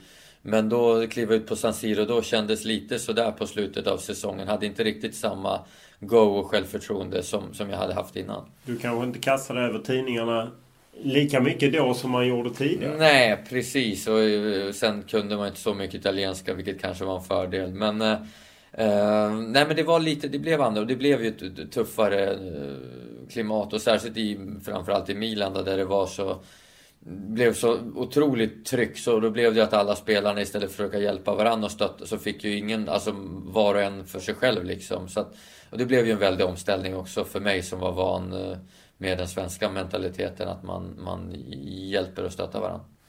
Och i Manchester United kom du till, där har vi avhandlat tidigare i podden. Sen efter det här kontraktet så var du i Everton och det var Charlton. Där du, även för det gick bra i början av Everton, så var det ju ändå som att karriären planade ut. Hur var känslan då att när det började liksom gå mot och knät krånglade? Och... Ja, nej men känslan var ju fortfarande, jag visste ju, det är väl det jag alltid har hävdat. Och jag hävdar fortfarande samma som det var med Henke, vem var det senast? Man blir bara bättre och bättre spelare ju äldre man blir. Om man har fysiken med så kan undvika skador och ha kvar kärleken för fotbollen. Och jag hade verkligen kvar kärleken för fotbollen och brann verkligen för det. Sen var det bara men jag visste att skulle jag bara komma tillbaka så fanns alla. Jag var ju bara 28 år och 27 år, så skulle alla möjligheter finnas. Så att jag var liksom inte orolig och hade en otroligt, tränade ju kanske sista åren hårdare än någonsin. Jag träffade en specialist i Kroatien och var hos honom, och då var det 6-7 timmar om dagen med stenhård träning. Så jag var otroligt sugen, men det är klart att mellanåt blev det mentalt jobbigt när jag inte fick spela. Det var ju väldigt få matcher de sista 4 åren, det måste jag ju säga. Om du tittar tillbaka idag, känner du att fan, jag fick inte ut all potential? För om man ändå tänker, du är född 74. Skadan i United kom 99 när du då var 25. Ja, nej men det absolut, alltså den tanken har ju fallit mig många gånger, att undra liksom, för jag kände ju verkligen i United att det finns betydligt mycket mer att ge. Jag nådde aldrig, i Italien var det inte heller, jag hann inte riktigt komma in, även om Parma var en säsong, en halv säsong som var bra, men jag hade så mycket mer att ge, så det är fortfarande klart, det svider det. Det svider, det är frustrerande, alltså både att inte få bestämma själv när man ska sluta. Jag hade ju en otrolig kärlek och ville fortsätta spela och brann verkligen för det, och visste att jag inte alls hade nått upp i min högsta kapacitet, och det fanns mycket mer att ge som jag kände i Manchester också. Du kom ju tillbaka och spelade lite i Allsvenskan. Hur var det? Och komma från liksom den... Jag menar, du hade varit rätt stora klubbar, om vi räknar bort Charlton på slutet. Ja. Så. Nej, men det är klart att men redan i Charlton kändes det som att det var ett steg ner. Jag var nästan chockad hur de liksom tog sig an ett träningspass där kontra United. Som var det fortfarande den brittiska pubkulturen? Ja, inte på det, men mer att man inte var tillräckligt fokuserade. Man var i uppvärmning så latchade man lite mer än att liksom vara 100%. Och då hade jag ju varit i Milan och där man verkligen tränade och var superseriösa. Så det varit en stor omställning redan i Charlton. Och sen då komma till Djurgården. Det är klart att det är en väldigt stor omställning. Även om inställningen tycker jag på många sätt är bättre här i Sverige än kanske de typ Charlton. Men sen har du ju givetvis kvaliteten och hur man spelar fotboll och tänker fotboll, och den ändras ju också. Så därför tycker jag det är intressant att studera. Ja, men ta som Kim som kommer hem nu. Det tar ett tag att ställa om, för det blir en annan typ av fotboll och ett annat. Man måste anpassa sig, och är man inte beredd på det så kan det ta ganska lång tid. Ni vann ju SM-guld det året. Du var hemma. Kände du dig delaktig? Ja, men det gjorde jag väl absolut. Även om jag inte var liksom någon förgrundsfigur. Och det var ju därför på något sätt som jag valde Djurgården. Jag visste att det var ett bra lag som hade många bra spelare. Jag ville inte komma hem och återigen känna trycket att jag skulle vara den som på något sätt bar fram laget. För jag ville verkligen få tid för mig själv och min rehab och inte känna mig stressad och pressad att måste spela varenda minut. Så därför kände jag kände mig delaktig, men inte så att jag var någon förgrundsfigur. Var det Bosse Andersson som låg på dig och ordnade? För jag menar, året innan vet jag att Blåvitt hade varit på dig och så. Fanns det andra svenska klubbar och var det Bosse som avgjorde? Ja, men det var ju Blåvitt pratade jag en del med, men sen var det Bosse och så det var Bosse, men också att Djurgården låg, alltså att de var topplaget då, så jag inte behövde, och det fanns många bra spelare, så sen gillade jag Soran och Sören Åkerby. Så det gjorde liksom att det kändes som ett bra val på det sättet också, att jag slapp känna den här superpressen.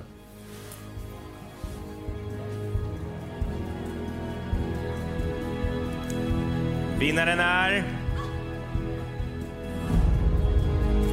Jesper Romanin!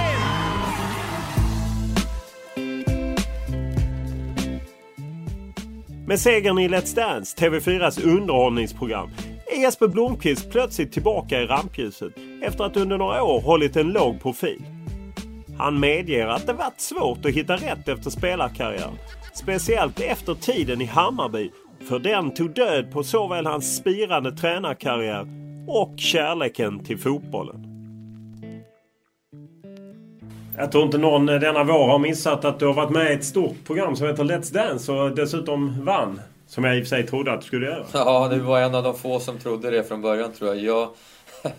Ja, men jag gick in med det på bara egentligen. Jag visste att det skulle bli otroligt kul. Jag visste att jag skulle tycka att det var kul att dansa. Och sen fick jag en extremt bra lagkamrat i Malin. Och ja, men därifrån har jag tog fram det här från fotbollen och jobbat extremt hårt, målmedvetet. Och haft otroligt kul. Och då kommer resultaten. Sen att det skulle gå så här, det hade jag verkligen ingen aning om. Men...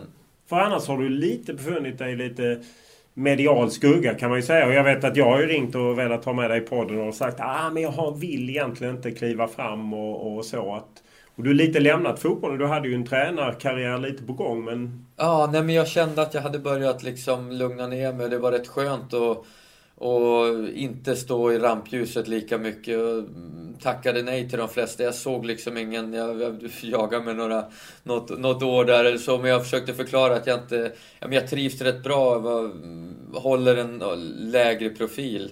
Och så har det varit. Men sen när Let's Dance dök upp så kände jag ändå att det här, jag visste att det skulle bli ett enormt... intresse från media, men då kände jag ändå jag tror att jag kommer tycka det här är så pass kul att jag verkligen ville ta chansen och offra den här radioskuggan ett tag. Och det var verkligen så att jag offrade. Jag skulle iväg och spela en match med Uniteds legender där i Australien och hade redan skrivit på ett kontrakt, så jag fick jobba väldigt hårt för att komma ur det kontrakt. Jag ringde nog till liksom 10-15 gamla spelare för att be dem ta min plats så att jag kunde vara med i Let's Dance istället. Och till slut så lyckades jag lösa det. Men det var väldigt målmedvetet från min sida att jag verkligen ville... Jag kände på mig att jag skulle tycka att det var väldigt kul med Let's Dance. Ja, för att det knyter an till att du lite lämnat fotbollen förutom att du jobbar för Manchester United. Vad är det för anställning du har där? Eller? Men ingen riktig anställning. Dels så spelar vi ett gäng matcher, officiella matcher. Vi möter Barcelona nu i juni på Nou Camp. Det blir en riktigt härlig tillställning. Och sen har vi returmöte september på Old Trafford. Så det är några sådana matcher per år. Sen gör jag en del jobb för deras olika partners, sponsorer ute i världen. När de behöver hjälp. Det är inte, de har ju sina stora ambassadörer, men ibland så räcker inte de till och de har mycket olika saker. Då rycker jag in, och nu här i Stockholm blir det nog säkert lite sånt jobb också inför Euroleague-finalen. Det måste vara väldigt kul att komma och träffa gamla spelare och spela den typen av match. Ja, men det är jättekul. Både det är jättekul att liksom träffa alla och prata. Man får en update vad de gör och man kan bolla lite idéer och lyssna och prata med varandra. Jättekul höra hur familjerna mår.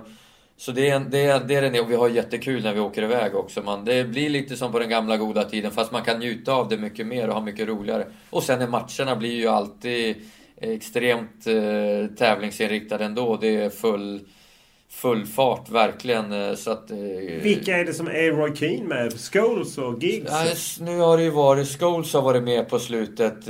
Giggs har inte hunnit vara med någonting. Keane var väl med ett tag, men sen har han varit... Vissa har ju sina tränarkarriärer och jobbar rätt mycket, då blir det svårt. Men Scholes har varit med. Vilka har vi varit med? Phil Neville, Dwight York, Andy Cole, Japp Stam har varit med en annan kurs. Men det varierar lite, men ibland är det riktigt bra uppslutning och väldigt tuffa matcher. Vi mötte ju Liverpool här i Stockholm, och då hade ju Liverpool, tycker jag, ett fantastiskt bra och namnkunnigt lag, så det var riktigt kul. Just att det inte blev mer. Du var igång i Enköping som tränare och sen faktiskt i Hammarby också ihop med Micke Borgqvist. Vad hände med tränarkarriären? Nej, men jag kände väl dels var det rätt tufft i Hammarby, tyckte jag. Det året var tog lite sugen ur fotbollskärlek. Det var för mycket liksom runt omkring som jag alltså inte hot och grejer. Ja, och grejer som jag absolut inte tycker hör hemma i en eller runt en fotbollsklubb eller ett fotbollslag, utan det ska ju bygga mer på glädje och att man... Sen kan jag absolut förstå att man ska ha höga krav, men det har vi ju allihop och alla vill, i alla fall, jag kan bara prata för mig själv, man vill ju alltid prestera sitt bästa. Sen blir det inte alltid så, ibland är det upp och ner, men då måste man ha lite mer distans och ändå, och vill man att det ska bli bra i det långa, så måste man stötta mer än självklart ska man ställa krav ibland som Roy Keane gör, men man måste inse ibland att gör folk sitt bästa och man får hitta peppa istället och stötta och se möjligheterna istället för att bara byta ut. Jag tycker att den den kulturen eller den mönstret som bara blir mer och mer frekvent och tydligt, att byta tränare efter 8 matcher, 8 förluster, alltså för mig är det i princip jag ser ju att det går och det är svårt att hindra utvecklingen och det smittar liksom av sig på alla, men jag tycker att det är totalt förkastligt och absolut ingenting som någon tjänar på. Det blir så otroligt kortsiktigt, och vill man bygga långsiktiga resultat och bra resultat, så handlar det om att se mer långsiktigt på det hela och se över 1 eller 2 förluster. Det blir för kortsiktigt. Hur utsatt blev du själv? Nej, men vi hade någon match efter en match på Söderstadion. Vi fick stanna kvar vi fick inte åka ut från Globens garage för polisen. Vi fick vänta en timme där nere för fansen stod utanför. Så det var det ena, kändes inte alls tryggt att åka tunnelbana. Jag vågade inte åka tunnelbana på Söder heller där ett tag. Och vi hade men det var några sådana incidenter till, men jag blev ju ändå ganska, det var inga redan där tycker jag är det ju för mycket, men fortfarande var inga större grejer för mig så, men jag kände bara att det hör liksom inte, jag kopplade inte ihop, jag tappade, så jag tittade inte på fotboll på ett halvår, inte en enda match på ett halvår efter att jag jobbat i Hammarby, för det tog liksom döden på min kärlek till fotbollen. Och dödade därmed också din tränarkarriär? Ja, sen alltså jag hade ju kunnat ta upp den, och jag ska nog ta upp den med min son nu på något sätt i alla fall när han börjar spela nu, men så att kärleken för fotbollen är tillbaka, så jag älskar att spela och så, men just det drivet att verka i en elitklubb har jag inte just nu, och jag vet också att man måste ha det drivet för att det ska bli bra resultat. Tror du att 08-klubbarna kan lyckas med det här? För på något sätt är ju detta en problematik som alla stora klubbar i Sverige brottas med. Men framförallt kanske i Stockholm. Ja, det är ju det har börjat i Stockholm, men det sprider sig och snart sprider sig till de mindre. Alltså alla tar ju efter och tror att det här är den rätta väg. Men för mig är det precis tvärtom. Det går, alltså, vem vill vara tränare i en Stockholmsklubb i slutändan om man knappt kan ge sig ut på gatorna efter 2 förluster? Det blir ohållbart och det blir så kortsiktigt allting om det är fansen som ska vara med och styra vem som ska träna, vem som ska spela. Det måste man överlåta åt dem som har fått det mandatet och ge dem en tidsperiod. Sen har det inte gått efter 1 eller 2 år, ja, men absolut, då får man sätta sig ner och resonera och prata och diskutera, men inte ta till så där. Och där tycker jag vet att det är jättesvårt och det är en superkänslig fråga, och man blir ju rädd själv som spelare, tränare, sportchef, men där måste vi verkligen hjälpas åt alla i fotbollsvärlden eller fotbollssfären här i Sverige att markera det liksom, det är inte okej, för det kommer att ta oss till ett ställe, vi är nästan redan där, till ett ställe där vi inte vill vara, där fotboll inte handlar, det blir helt fel värderingar, helt fel saker. Var det inget du kände av när du spelade i Manchester United eller i Milan eller Parma eller Everton? Nej, det var inte riktigt det. Sen i Milan vet jag att det var ju en tuff, det var den värsta säsong, och där var det absolut lite problem, och vi bytte ju, det var ju 2 tränarbyten. Där kanske var att jag var lite både naiv och kunde inte italienska, så jag hängde liksom inte med vad som hände lite utanför omklädningsrummet och förstod inte de här vibbarna riktigt. Det är klart att de började bränna. Det är klart att det var liksom, vi förlorade Juventus 3-0 eller kanske till och med 5-0 på hemmaplan. Då var det ju inte nådigt att sätta sig i spelarbussen och åka från San Siro. Så det är klart att det finns där också, men upplever ändå inte att det är riktigt på samma sätt som det har blivit här och så nära och så mycket och så hela tiden. Om man ser till, du var ju även inne på en expertkarriär. Du jobbat med mig på 4 bland annat och många andra, och du jobbade väl lite på Viasat, men det har du helt släppt också. Ja, men det har jag i princip. Jag gör något enstaka inhopp och gjort något för Man U TV också, Uniteds egen kanal. Men det är väl lite där också, ska man göra det så måste man göra det med själ och hjärta och verkligen gå in för det och vara påläst. Och jag har väl inte riktigt det intresset i dagsläget. Jag ska inte säga, jag tycker det är kul att göra det, och framförallt är det kul när man får åka ut och vara på plats och känna atmosfären och träffa alla andra och träffa spelare och verkligen känna atmosfären. Då lever man ju upp igen, verkligen. Men inte för tillfället är jag inte sugen på helhjärtad karriär. Vad gör du framöver då? Ja, nej, men nu har jag lite projekt på gång. Dels har jag tyvärr... Vad då för projekt? Ja, men tyvärr har jag inte riktigt... Jag vågar inte riktigt säga, eftersom jag inte... I och med Let's Dance så blev det lite lagt på is. Men det är inom mat och dryck... Och jag kan... Nej. Så kommer någonting spännande snart. Det är det jag ska bita tag i nu verkligen. Och försöka få klart de sista bitarna så att vi kan verkligen gå ut med det. Har det varit svårt efter karriären att hitta en roll? För jag menar, du är ju inte ensam om att man har spelat, och även om man har tjänat bra med pengar så vill man ju kanske ändå ha något att göra. Är det svårt att hitta en roll? Du har ju läst på den där Cruyff-utbildning med Handels och liknande, men att inte utkristallisera sig något riktigt. Nej, men det är verkligen, det kan jag vara väldigt ärlig och säga. Det har varit otroligt svårt. Jag har provat på väldigt mycket och gjort, även om jag kan känna själv att jag inte har gjort någonting, men jag har ju provat på väldigt mycket. Tränare i 4 år på nästan heltid. Kommentator, pluggat i 3 eller 4 omgångar på olika kurser. Men väldigt svårt. Och just det här att jag har haft fotbollen som det har varit min hobby och min stora liksom passion. Och så har jag fått jobba med det. Och då går man och letar efter det här jobbet som ska vara den både stora passionen, och man ska tjäna pengar på det, och det ska vara utvecklande, och man ska träffa trevliga människor. Så det har varit tufft, absolut. Så att, och jag letar fortfarande, men nu känns det som att det kommer ett nytt kapitel som jag verkligen vill prova i alla fall. Kan det just vara svårt när man har varit, jag menar, du är ju tillhört världseliten, får man ju säga, i den sporten och varit liksom på högsta nivå, och så plötsligt ska man starta om och så vet man inte att man kan börja tvivla på sig själv. Ja, både tvivla på sig själv men just de här kraven också, att när jag går in i någonting så vill jag att det ska vara så himla bra direkt från, och det är ju ingenting, eller jag är inte bra om jag börjar med något nytt, utan då får man ju börja därifrån och jobba sig bra och kämpa sig bra, precis som jag gjorde med fotbollen. Och jag tror att jag börjat komma till insikt mer med det, och att man måste våga lite.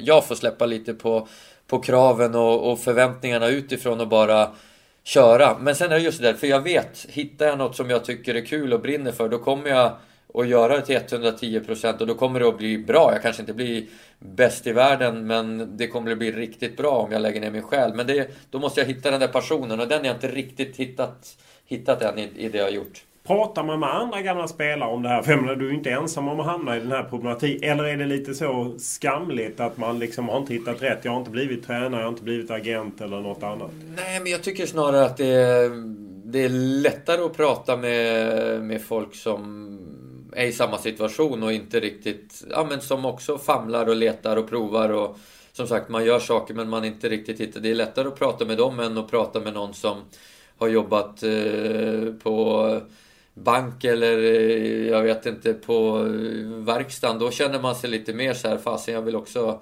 hitta något som där jag liksom trivs. Om man nu alla trivs kanske inte heller med det de gör, det är väl det lite, men verkligen men att man hittar något som man kan bita sig fast i och kämpa med och tycka är kul.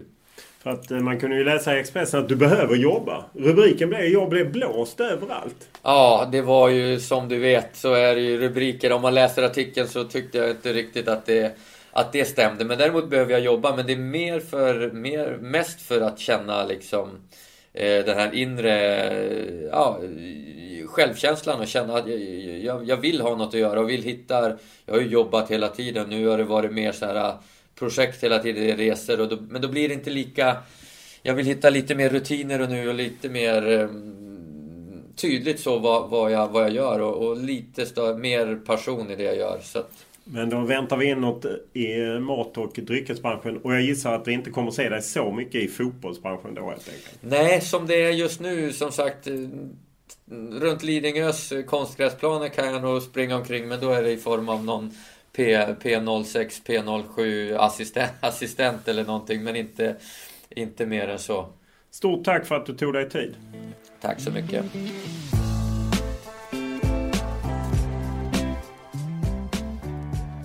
Och vill ni lyssna på mer om Jesper Blomqvist så finns det mer.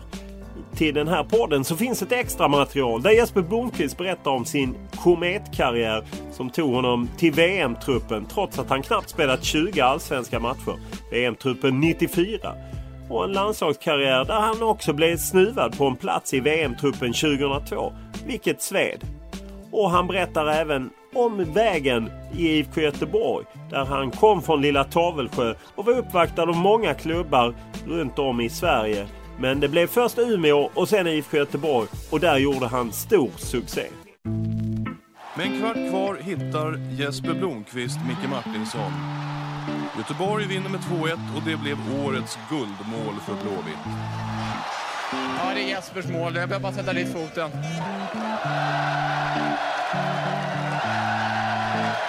Micke sa att det var ditt mål.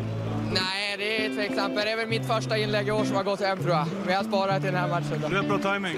Ja, det har varit ganska bra faktiskt. Det är lite tur var det med i bilden tycker jag. Men det får vi tacka för. Det smällar man får ta sig. Ja, det tål vi nu.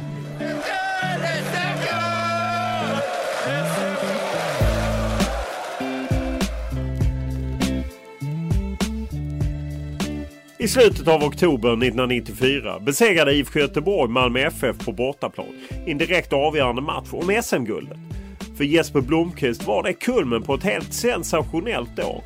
Där han sommaren 1993 slagit sig så sakta in i IFK Göteborg, gjort stor succé under hösten, tagit sig in i landslaget, fått följa med under den magiska VM-sommaren 1994 och sen var han med hösten 94 när Blåvitt dominerade i Champions League och vann en grupp före bland annat lag som Manchester United och Barcelona.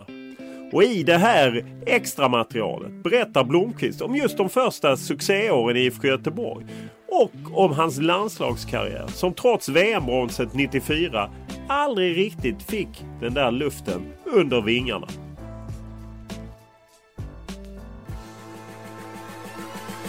Du började din karriär i Tavelsjö och sen slog igenom i Umeå.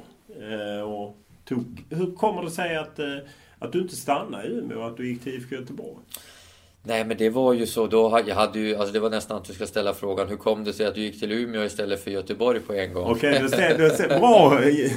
Du lät dig journalistiskt. Hur kommer det sig att du valde Umeå istället för Göteborg då? Som du på dig då redan. Då kan du inte varit gammal, 16-17. Nej, jag var ju till och med 15 när och då pratade jag med. Jag var ju sommarproffs i både Malmö, Göteborg, AIK och Norrköping.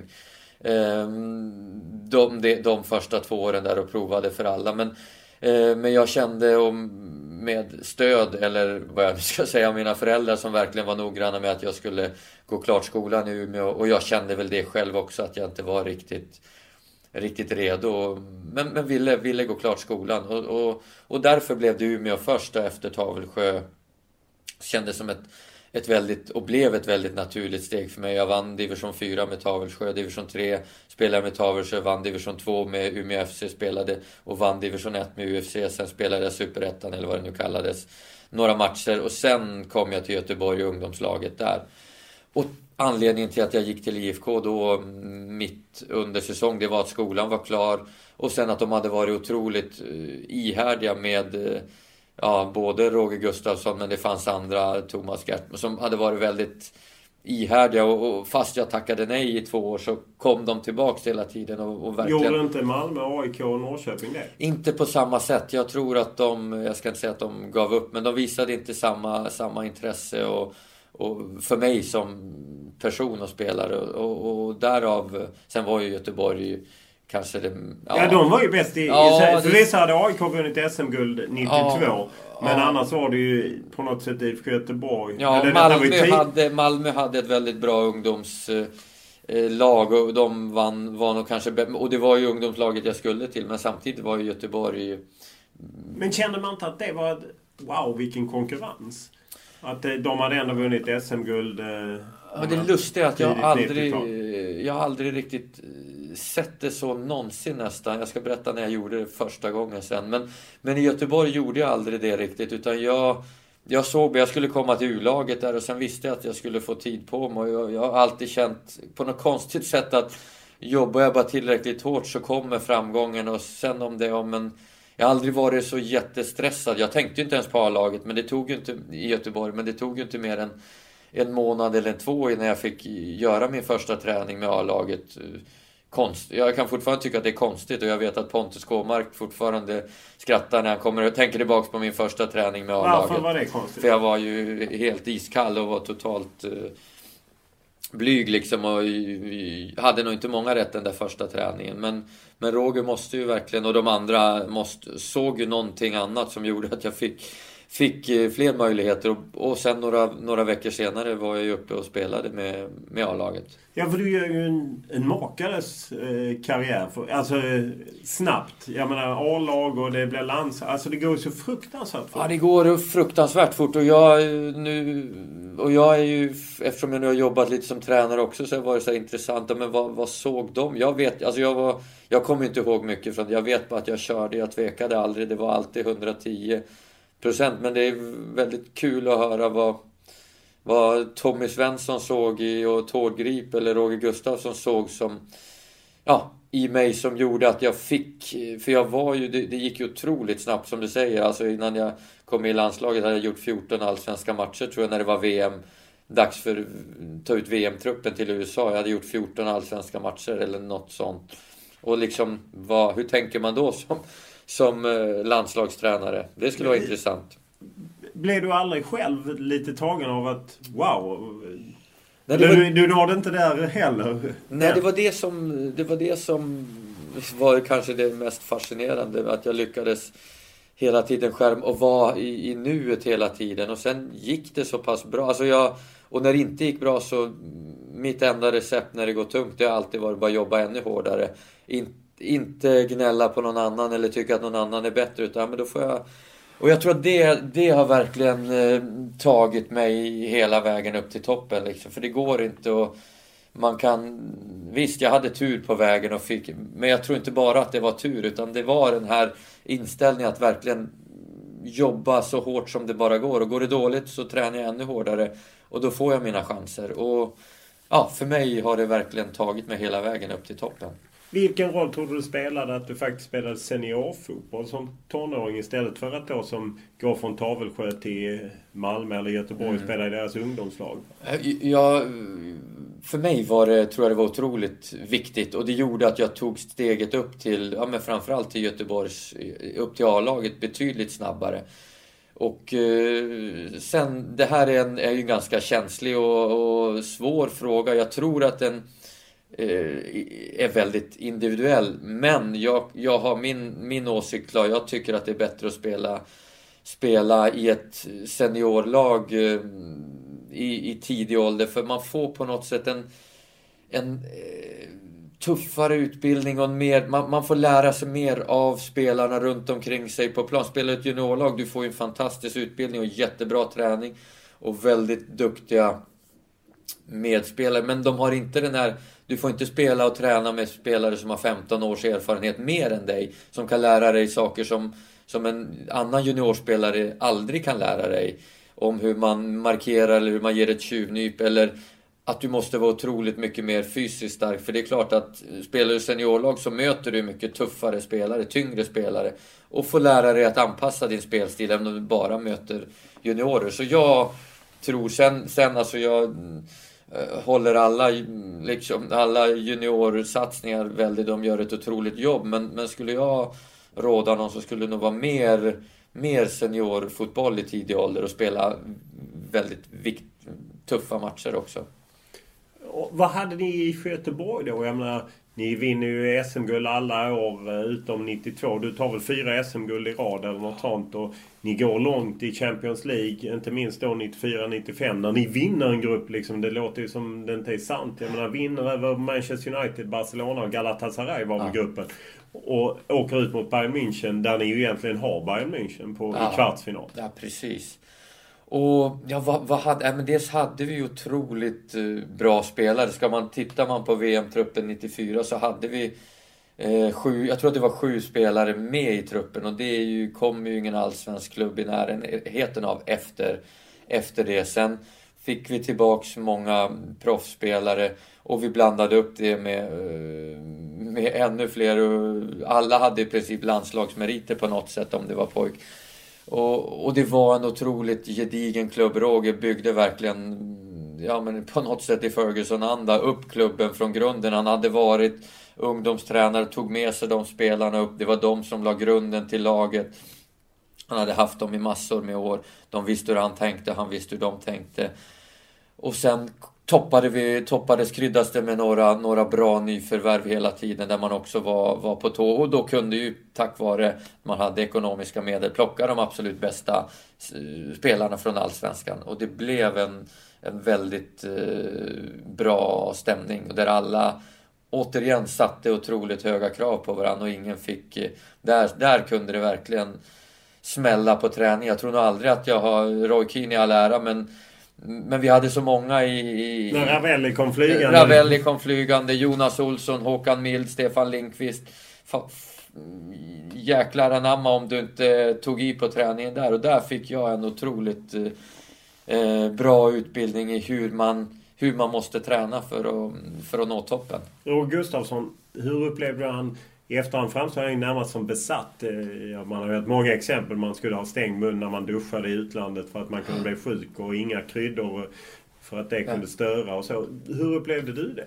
Nej, men alltså där och då tänkte jag inte på det. Och jag tror ju att det är ju den här, vi pratar om lite om det du gör innan. Jag tror ju att ska man nå till den absoluta toppen så är det ju den här besattheten som man måste ha. Sen måste man hitta en balans, men det tyckte jag verkligen att Roger gjorde. Visst, vi fick rådet någon gång att duscha med stängd mun när vi var på träningsläger på Kanarieöarna, men skakar man inte bara på huvudet då? Ja, då kan man garva lite och tycka att men någonstans sätter ju den här nivån och ribban, liksom attention to details. Vad måste vi göra för att nå den absoluta toppen? Han hade ju sitt, han visste vad som krävdes. Vi kan inte tulla på någonting. Och det gjorde han verkligen. Alltså det var ju minutiösa. Vi fick ju exakt träna på hur vi skulle stå i muren och vem som skulle stå där var inför varje match. Visst, man kan tycka att det går, ibland skrattar vi åt det. Jag tyckte att det blev tjatigt. Men det var på något sätt där i de där detaljerna som vi satte nivån och byggde vårt självförtroende att vi visste att Barcelona inte var så noggranna.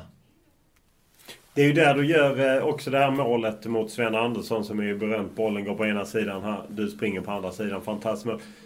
Det kändes som att vad du än gjorde så lyckades det utifrån sett. Att det bara flöt på. Hur ser du på det? Ja, jag hade ju jag hade en karriär som i väldigt mångt och mycket gick spikrakt, men absolut fanns det säkert några små delar. Men 95 hade jag ett tufft år med mycket skador. Jag fick en baksida som krånglade väldigt mycket och spelade mer sporadiskt den säsongen och hittade aldrig riktigt formen. Men sen 96 så kom jag tillbaka igen och fick vara skadefri och återigen så visade hur vad viktigt det är att man får bygga upp och slipper de här skadorna, för då har man mycket svårare att hitta det självförtroendet och bygga upp någonting över en längre tid, för det är så man blir en riktigt bra fotbollsspelare. Det går inte bara på över en dag eller en säsong, utan det måste byggas på längre sikt.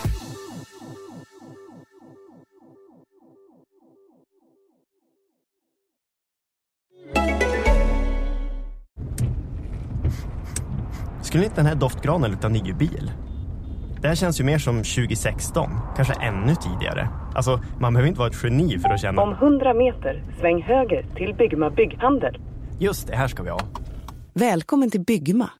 Bygghandeln för Nordens mest krävande kunder. Den här såpereklamen har du säkert hört 1000 gånger förut. Och nu kommer den igen. Och det är bra, för vi gillar när saker återanvänds. När du köper en iPhone hos Swappy är den rekonditionerad, det vill säga återställd och upprustad. Det blir både billigare och är bättre för miljön. Vi har allt från iPhone 6 till nyaste iPhone 12 och alltid med 12 månaders garanti. Gå in på swappy.com och använd rabattkoden SWAPPY100 för en ännu bättre deal. Då tar vi det igen. Den här Swappy-reklamen har du säkert hört 1000 gånger förut. Vi måste ju beröra landslaget. Du gör ju en kometkarriär med på en av de tidiga vinterturnéerna i USA 93 och tar dig in i VM-truppen 94. Precis som du pratade om innan i podden att du hade inte gjort många allsvenska matcher, ändå var du med där. Och du startar i VM-premiären. Ja, och det var ju någonstans, alltså jag hade satt upp det målet för mig själv bara och hade ju jobbat stenhårt mot det. Även om det kändes väldigt avlägset så jobbade jag mot det och helt plötsligt så stod jag där i första matchen i USA mot Kamerun. Och ja, det var ju absolut en dröm som gick i uppfyllelse. Sen var det väl så att jag var inte riktigt redo och färdigt material. Och det landslaget är liksom ett snäpp upp återigen från klubbfotbollen och särskilt om man spelar i allsvenskan. Men du måste ju ändå visa tillräckligt för Tommy Svensson tog grip att de ändå satsade på dig från start. Ja, men det var lite som jag var inne på innan. Det var intressant att höra för det är klart att jag rörde om i grytan. Jag vet ju att både Rolle och de var nästan rädda att möta mig på träningarna för jag sparkade och sprang på allt som gick. För jag hade en sån otrolig vilja att visa. Var de rädda att bli uppsnurrade eller rädda att bli skadade? Både och tror jag. Är det sant? Ja, men det var det. Så var det absolut. För jag la ju inga fingrar emellan där heller utan ville verkligen visa. Och jag har alltid trott på det att man tränar 110% och då spelar man så på match också. Men det är klart, så när det börjar närma sig liksom VM-slutspel så får man ju kanske lugna ner sig, men det var inget som jag kände till. Men var det svårt för dig? Jag menar, många av de andra hade ju varit med både en del 90 och sen framförallt 92 EM med Tommy Svensson och hela kvalet. Och så kom du in som en joker på slutet och dessutom rätt mycket yngre. Du var väl 19 år bara? Ja, 19 eller 20, precis 19. Jag var 20 när det började slutspelet. Nej, men det som var tryggheten var ju att det var så många spelare från Göteborg som gjorde att ändå hade den här halva tryggheten med mig i alla fall. Men sen klart var det en stor omställning och det är klart att men nu är vi jättebra kompisar jag och Limpan, men det är klart att en sån som Limpar inte var jätteglad att jag kom in där som en 20-åring och liksom fightades och tog platsen före honom. Och det är klart att det var säkert, nu i efterhand förstår jag det, att det var inte bara säkert glada miner där och då från men det var inget du kände då? Nej, alltså jag var så himla naiv och bara fokuserad på mitt. Jag bara körde liksom och flisade på vänsterkanten där och sen blev det som det blev. Jag var totalt fokuserad, det är därför jag knappt kommer. Jag vet när Brolin och Limpan och gänget berättar massa historier om paintball och grejer som hände i USA. Jag har ingen aning. Jag och Hedman låg ju bara på hotellrummet och tittade på. Jag har verkligen ingen koll. Det är kul att höra när de på Pontus när de berättar olika historier om allt. Varför hade du inte det? Nej, men jag var så inne i min fotboll. Jag var fokuserad på träningen. Sen var det vila och återhämtning. Jag vågade knappt lämna hotellrummet. Det var verkligen speciellt. Men jag var ju väldigt ung också. Hade bara gjort liksom knappt en halv säsong i Allsvenskan. Så kom direkt från Umeå. Så att det var klart att det var speciellt. Du startade om mot Kamerun utbytt och jag tror Henke Larsson kommer in istället för det om jag inte har fel för mig. Och man ligger ju under där men ordnar 2-2 och sen så startar du ingen mer match och gör ett inhopp mot Brasilien i gruppspelsmatchen. Hur var det att liksom gå från... Det var på något sätt som att du nådde målet sen pang. Ja, men lite var det nog så. Det är en nyttig lärpeng för mig att jag hade satt som mål att stå där i första matchen och starta första matchen. Och sen när jag hade gjort det så kanske jag inte hade riktig ork att fortsätta ta de där sista stegen för att bli ordinarie. Men samtidigt var jag väldigt ung och var kanske inte mer liksom redo som inhoppare. Men jag var ju jättenöjd, det var lite säkert därför. Jag var ju jättenöjd ändå och körde ju järnet på varenda träning och hängde inte med huvudet en enda sekund i princip. Självklart ville jag spela och vara förbannad, men jag var arg på mig själv, inte på Tommy eller på Limpar eller på Claes Ingesson eller någon annan, utan jag var ju arg på mig själv för att jag inte presterade bättre och tränade stenhårt. Så att det var den inställningen jag hade, så jag bidrog ju på det sättet ändå. Sen vill man ju alltid spela. Jag vet att mot Saudiarabien var det väldigt nära. Det var lite skador och det var, tror jag var värmde upp ordentligt. Och då kände jag att då var jag på G. Men då hände det något mer. Jag kommer inte ihåg exakt, men jag fick inte hoppa in då den matchen. Hur delaktig känner man sig i ett brons då? Nej, men om jag ska vara ärlig så från början då kände jag mig inte speciellt delaktig. Och jag vet att liksom när vi gick ut, de skulle ut och fira, jag kände att kände mig inte värd att gå ut och fira, utan det var snarare nu ska jag hem och börja träna igen och ladda och visa liksom var skåpet ska ta och komma igen. Så för mig var det mer den känslan där och då. Nu kan jag givetvis titta tillbaks, både känna mig stolt att jag ens tog mig dit, att jag var med, att vi stöttade. Och det går inte att åka till USA ett VM-slutspel med 11 spelare, utan du måste ju ha 22 och alla är ju delaktiga. Givetvis inte lika mycket, men nu känner jag ju mig betydligt mer stolt än jag gjorde då. För jag kommer ihåg när jag kom hem var det mer den här känslan av besviken, att jag inte hade bidragit med mer och att jag inte hade kunnat... Ja, var du inte med och firade heller när ni kom hem? Jo, alltså jag var ju med, men inte det var jag väl ingen riktig festprisse så, men jag kände mig inte riktigt... Jag ville komma igång med träningen och det var det, bara för att knyta an till Göteborg lite grann och Champions League 94 sen efter VM. Jag tror det var därför vi var ju den sitsen, ganska många av oss Göteborgare. Det var Ravelli, K-Mark spelade några matcher. Vem var det? Sen var det Micke Nilsson, Magnus Erling, Max Stefan Rehn spelade ju nästan ingenting. Nej, alla vi var ju otroligt laddade och sugna. Så sen när vi drog igång igen och Champions League-kvalet startade så hade vi hade ju lärt oss väldigt mycket, fått bra träning. Men var ju framförallt otroligt sugna på att visa att vi också kunde spela fotboll. Och därför tror jag att den hösten i Champions League blev så otroligt framgångsrik för IFK Göteborg. De som inte minns eller inte kopplar ihop det, så var det den gången ni vann gruppen för United, Barcelona och Galatasaray. Ja, och tog oss till kvartsfinal sen mot Bayern München och egentligen nog borde ha vunnit den kvartsfinalen också. Sen efter VM 94 så på något sätt tänker man att men nu kommer du bli en stöttspelare i landslaget. Jag vet någon kvalmatch mot Schweiz. Det är väl ditt enda mål för landslaget. 30 landskamper, ett mål, ett självmål för Schweiz. Ja, det svider. Nej, men det vart ju lite tufft överhuvudtaget för landslaget. Det vart en liten baksmälla om man säger så rent. Borde man byta ut Tommy Svensson? Nej, det tror jag inte. Alltså det är alltid lätt att... Nej, det tror jag. Alltså Tommy är en fantastisk ledare. Men ni hade ju ett jättebra landslag och gick inte vare sig till EM 96, VM 98. Nej, men det är det där svåra balansen, och när man har haft en stor framgång, det är verkligen då man skiljer agnarna från vetet. Är man en riktig, och det är väldigt svårt. Då blir det en större tryck och folk börjar kanske tro att de är bättre, eller man glömmer bort var man kommer ifrån, vad som gjorde att man blev bra från början. Och för oss var det här en för alla för en och stenhårda arbete. Visst, vi hade individuellt duktiga spelare, men alla jobbade för varann. Sen fick vi lite skador, Brolin gick ju sönder, och det är klart att sånt spelar roll också. Men Dahlin och de andra blev för stora stjärnor helt enkelt. Nej, men det blev inte riktigt samma, och det byttes lite klubbar och folk hamnade lite snett nu kommer jag inte ihåg, men jag vet att det var så också. Folk bytte klubbar och hamnade snett och fick lite skador och tappade lite.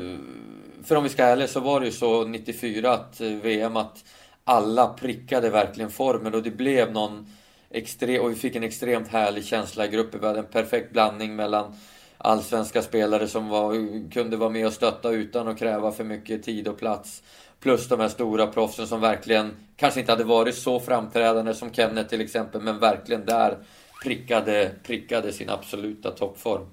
Sen om man tittar på din landslagskarriär så spolar man på något sätt fram, för det blev inte så mycket, och sen så gör du comeback våren 2002. Du får en chans att faktiskt spela dig in i VM-truppen till Japan-Sydkorea. Du är med i en match, tror jag. Ja, precis. Jag hade ju då just kommit tillbaka från skadorna, men haft en bra vår i Everton och kände ändå att jag var på G och fick göra en landskamp och gjorde det nog faktiskt bra den. Jag vet jag spelade fram till Albeck som gjorde mål, tror jag det var. Så att, men jag kände väl att det var rätt på G ändå, men det räckte inte riktigt hela vägen. Nej, du kom inte med i truppen. Kommer du ihåg vad som hände sen? Tänkte du... Du ringde upp mig och var väldigt arg på Tommy och Lasse. Det blev ett uppslag i Expressen. Var det? Ja, men jag kommer nu ihåg. Jo, men jag hade nog liksom... Jo, så var det, men det var... Jo, som en sån där reaktion direkt också. Men jag var väl lite besviken på den. Jag hade varit rätt noga. Jag kommer bara att spela om jag liksom har en realistisk chans. Och då tyckte jag att jag gjorde en bra match och spelade fram till målet. Och sen blev det ingenting. Men det är som vanligt, man reagerar lite och man ser mer. Men jag förstår hur man väljer det. Man har sina tankar som tränare. När man har varit tränare så får man lite bättre insikt och förståelse hur man kan resonera. Men som fotbollsspelare måste man ju vara. Snackar du någonsin med Söderberg Lagerbäck efter det? Jo, men det har jag gjort. Absolut, vi försökte reda ut det där. Men jag fick aldrig några riktigt klara svar. Men vi har bra... Lagerbäck har jag inte sett så mycket i och för sig på. Men vi har bra... Jag har insett att det här med tränare, det är inte helt lätt. Om du ser liksom till landslaget att just inte heller där nådde potentialen, var det också mer tillfälligheter och skador? För jag menar, ett tag tillhörde du United och gjorde det väldigt bra där och i Italien. Men ändå, du fick aldrig det där breaket i landslaget. Nej, men det blev, jag vet inte riktigt. Jag har försökt analysera. Jag hade ju några landskamper som var helt okej. Men jag nådde aldrig upp till den riktiga potentialen. Men där säger jag alltid att det är liksom att prestera bra i landslaget. Det är liksom nästa steg. Det är ett snäpp upp från klubblaget igen. Även om man spelar i bra klubbar. Jag fick aldrig den tiden och kände den riktiga tryggheten så jag verkligen kunde blomma ut där. Tyvärr. Men det är som hur följer du landslaget idag? Nej, men jag har ju, det är väl kanske det jag ändå tittar mest på och måste ju säga att nu känns det verkligen extra roligt igen att det känns som att när Janne har kommit in har vi verkligen hittat tillbaks till det här som har varit vår absolut främsta styrka med liksom stabilt grundspel där alla vet både försvar och anfall, alla vet vad som händer och sen kan man liksom individerna få blomma ut därifrån och att det är ett otroligt hårt arbete alla för en och en för alla så att det känns, och nu börjar det ju redan verkligen bära frukt och man ser spelare som blommar ut och presterar bra i landslaget som de inte har varit i närheten av förut. Så jag tycker det känns, och kollektivet känns otroligt starkt och känns jättespännande. Det låter som att du längtar tillbaka till förr i tiden. Alltså, när man säger så, och du är ju inte ensam om det, är det ju på något sätt indirekt lite liksom, ja men så var det inte under Erik Hamrén eller med Zlatan-tiden, att på något sätt där kretsade allt kring denna superstjärna och Hamrén inte riktigt kunde sätta några andra former att jobba ifrån. Ja, former fanns det ju, men det blev inte lika... det blev svårare, men sen alltså, han gjorde det ju fantastiskt bra och Zlatan var ju otroligt framträdande, men jag tyckte inte man fick med resten av...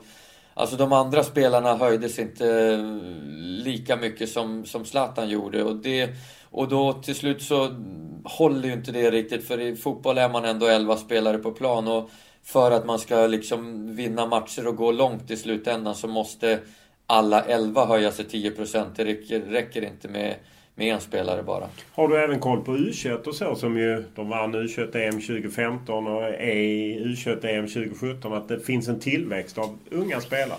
Jo, men det har jag koll på, tycker jag väl tittat en del. Inte så att jag men absolut sett en del, men där kan jag bara känna återigen när man... jag kan kanske sådana som du ibland ropar för högt på att det ska vara liksom generationsbyte och ska in med den och den och den. För det är bara att konstatera att U21-landslaget är något helt annat och jag vet av egen att ta klivet upp i A-landslaget, det kräver något alldeles extra och det gör man inte bara sådär. Sen måste de givetvis få chansen att växa in och få vara med, men att byta ut 3, 4, 5 spelare bara på rak arm, pang så funkar det inte. I landslaget är liksom den absoluta toppen, så där måste man få växa in. Det är några få som klarar av att bara kliva in direkt, men sen där måste man få växa in mer och ja, givetvis måste man få chansen att vara med då, men inte så att man ska in och starta första bästa match bara för att man har gjort det bra i U21. Mindre roligt var ju den skada som drabbade dig på försäsongen när ni åker till Asien, tror jag, att de började upptäcka den skadan. Vad var det som hände? Det är ju egentligen den som sänker din karriär, kan man säga. Ja, nej, men det är och grejen är att jag vet ju inte riktigt. Jag har ju mina teorier, men de är rätt invecklade och långa och konstiga. Ja. Men det var bara något som dök upp där, och det var ju precis... Alltså jag kände ju att första säsongen i United hade varit en bra säsong för att vara... Jag hade varit skadad, men det var en bra säsong. Jag kände att jag hade otroligt mycket mer att ge, men som du var inne på, behövde lite tid för att anpassa mig, och jag kände att men nu hade jag hittat rätt, började lära känna spelarna, klubben, ledarna, allting, och skulle liksom verkligen ta nästa steg, och hade jobbat hårt under sommaruppehållet och kom väl förberedd och skadefri, och började fantastiskt, gjorde mål i första träningsmatchen och kände verkligen att nu var det nästa nivå på gång. Och så kom första problemet, skadan med knät, och sen rullade det på i princip hela tiden. För att du tillhörde United 2 år till, sen släppte de dig. Det blev Everton i 1 år, sen blev det Charlton en sväng, och sen blev det Djurgården. Men egentligen, du gjorde ju inhopp både i Enköping och Hammarby långt senare. Men egentligen inget av det kunde du gå för 100. Nej, jag kände mig aldrig... Jag tyckte i och för sig Everton där första matcherna, då var jag ändå tillbaks och gjorde några riktigt bra, var till och med tillbaks, gjorde en match i landslaget också, och kände att men då kom liksom, då blir det såna här följdskador, då fick jag ont i hälsenan eftersom man har varit borta så länge, och när man då äntligen börjar kunna ta i 100%, men då är det andra strukturer i kroppen som inte riktigt svarar upp, så man måste ju bygga upp sig själv väldigt, och sen började knät krångla lite grann igen när jag kom till... Eller lite, det krånglade hela säsongen i Charlton, och då kände jag att men då är det dags att prova på ta ner både förväntningarna och liksom nivån ett snäpp och flytta tillbaka hem och se om det kunde liksom ge mig ett lite mer lugn och ro, både mentalt och fysiskt, att starta om på nytt igen. Hur många ingrepp gjorde du i knäna? Jag gjorde 4 operationer totalt, och kände väl efter det att det får vara... Jag hade väl någonstans, jag verkligen inte ville sluta upp som en total fotbollsinvalid som inte kunde varken gå eller spela golf eller jogga eller göra någonting efter karriären. Så att, och som jag kände just då, så fanns den risken. Det var den risken överhängande med om man skulle pröva någon ny transplantation. Det hade jag inte gjort, men jag kände det ville, eller något annat sånt mer drastisk operation, och det vill jag inte göra heller, utan då tog jag beslutet att och så här, nu kan jag väl i alla fall trösta mig med att jag kan ha en otroligt aktiv fritid med både golf, paddel, skidåkning, till och med fotboll kan jag spela ganska mycket, utan att det är väl fortfarande där som knät krånglar, men annars kan jag göra allt. Jag kan ha dansat 450 timmar på 10 veckor här utan att känna någonting av knät, och det är ju fantastiskt i sig. Om du tittar tillbaka, är det någonting du tycker att du borde gjort annorlunda för att hantera det, eller var det som det var? Nej, det är ju som det är. Alltså det är klart, och jag tyckte det jag skulle kanske önskat av mig själv, att jag kunde ta lite mer distans och känna jag var ju ändå bara säg mellan 24 och 28 och känna lite mer distans kanske. Men till slut gjorde jag ju det tog ett halvår liksom, och helt vil, men verkligen bara men nu tar jag ett år och bara bygger upp, för det var ju så det har blivit i princip bra nu. Sen vet jag skulle förmodligen inte kunna klara en hel säsong eller 100% fotboll ändå, men att verkligen få bygga upp det långsamt och så fort det blev svullet eller liksom stressat i knät kunde bara ta 3 dagar vila utan att känna någon press från klubb eller tränare eller mig själv, utan verkligen ta den tid som behövdes för att det skulle bli helt bra. Men sen är det ju en balansgång. Ibland måste man köra rehab och träna fast det är svullet, och det är jättesvårt att hitta den balansen. Vilken typ av försäkring har man då? Har man någon försäkring som kickar in och täcker upp? Nej, det var väl det som var min både misstag tror jag, och sen den typ av skadan som jag fick. Det är mycket lättare när det är en skada där det liksom säger pang och man vet att där och då gick korsbandet eller bröt benet och efter det. Men när det är en sån här mer en överbelastningsskada så blir det ett väldigt knepigt försäkringsärende, så jag såg aldrig en... Fick ingen, nej, jag tror vi pratade om det absolut, men jag vet att det blev ingen. Sen försökte jag ju så pass länge också, så att 4-5 år och komma igen, och då tappar man också gentemot försäkringsbolagen.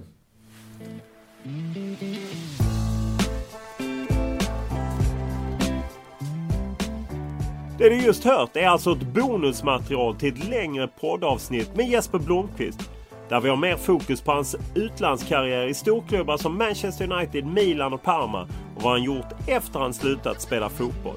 Även det är väl värt en lyssning och det ligger ju här i närheten av det här extra materialet. Eller så hittar man det på Fotbollskanalen. Och som vanligt är det Olle Junell Lindberg som producerat det här.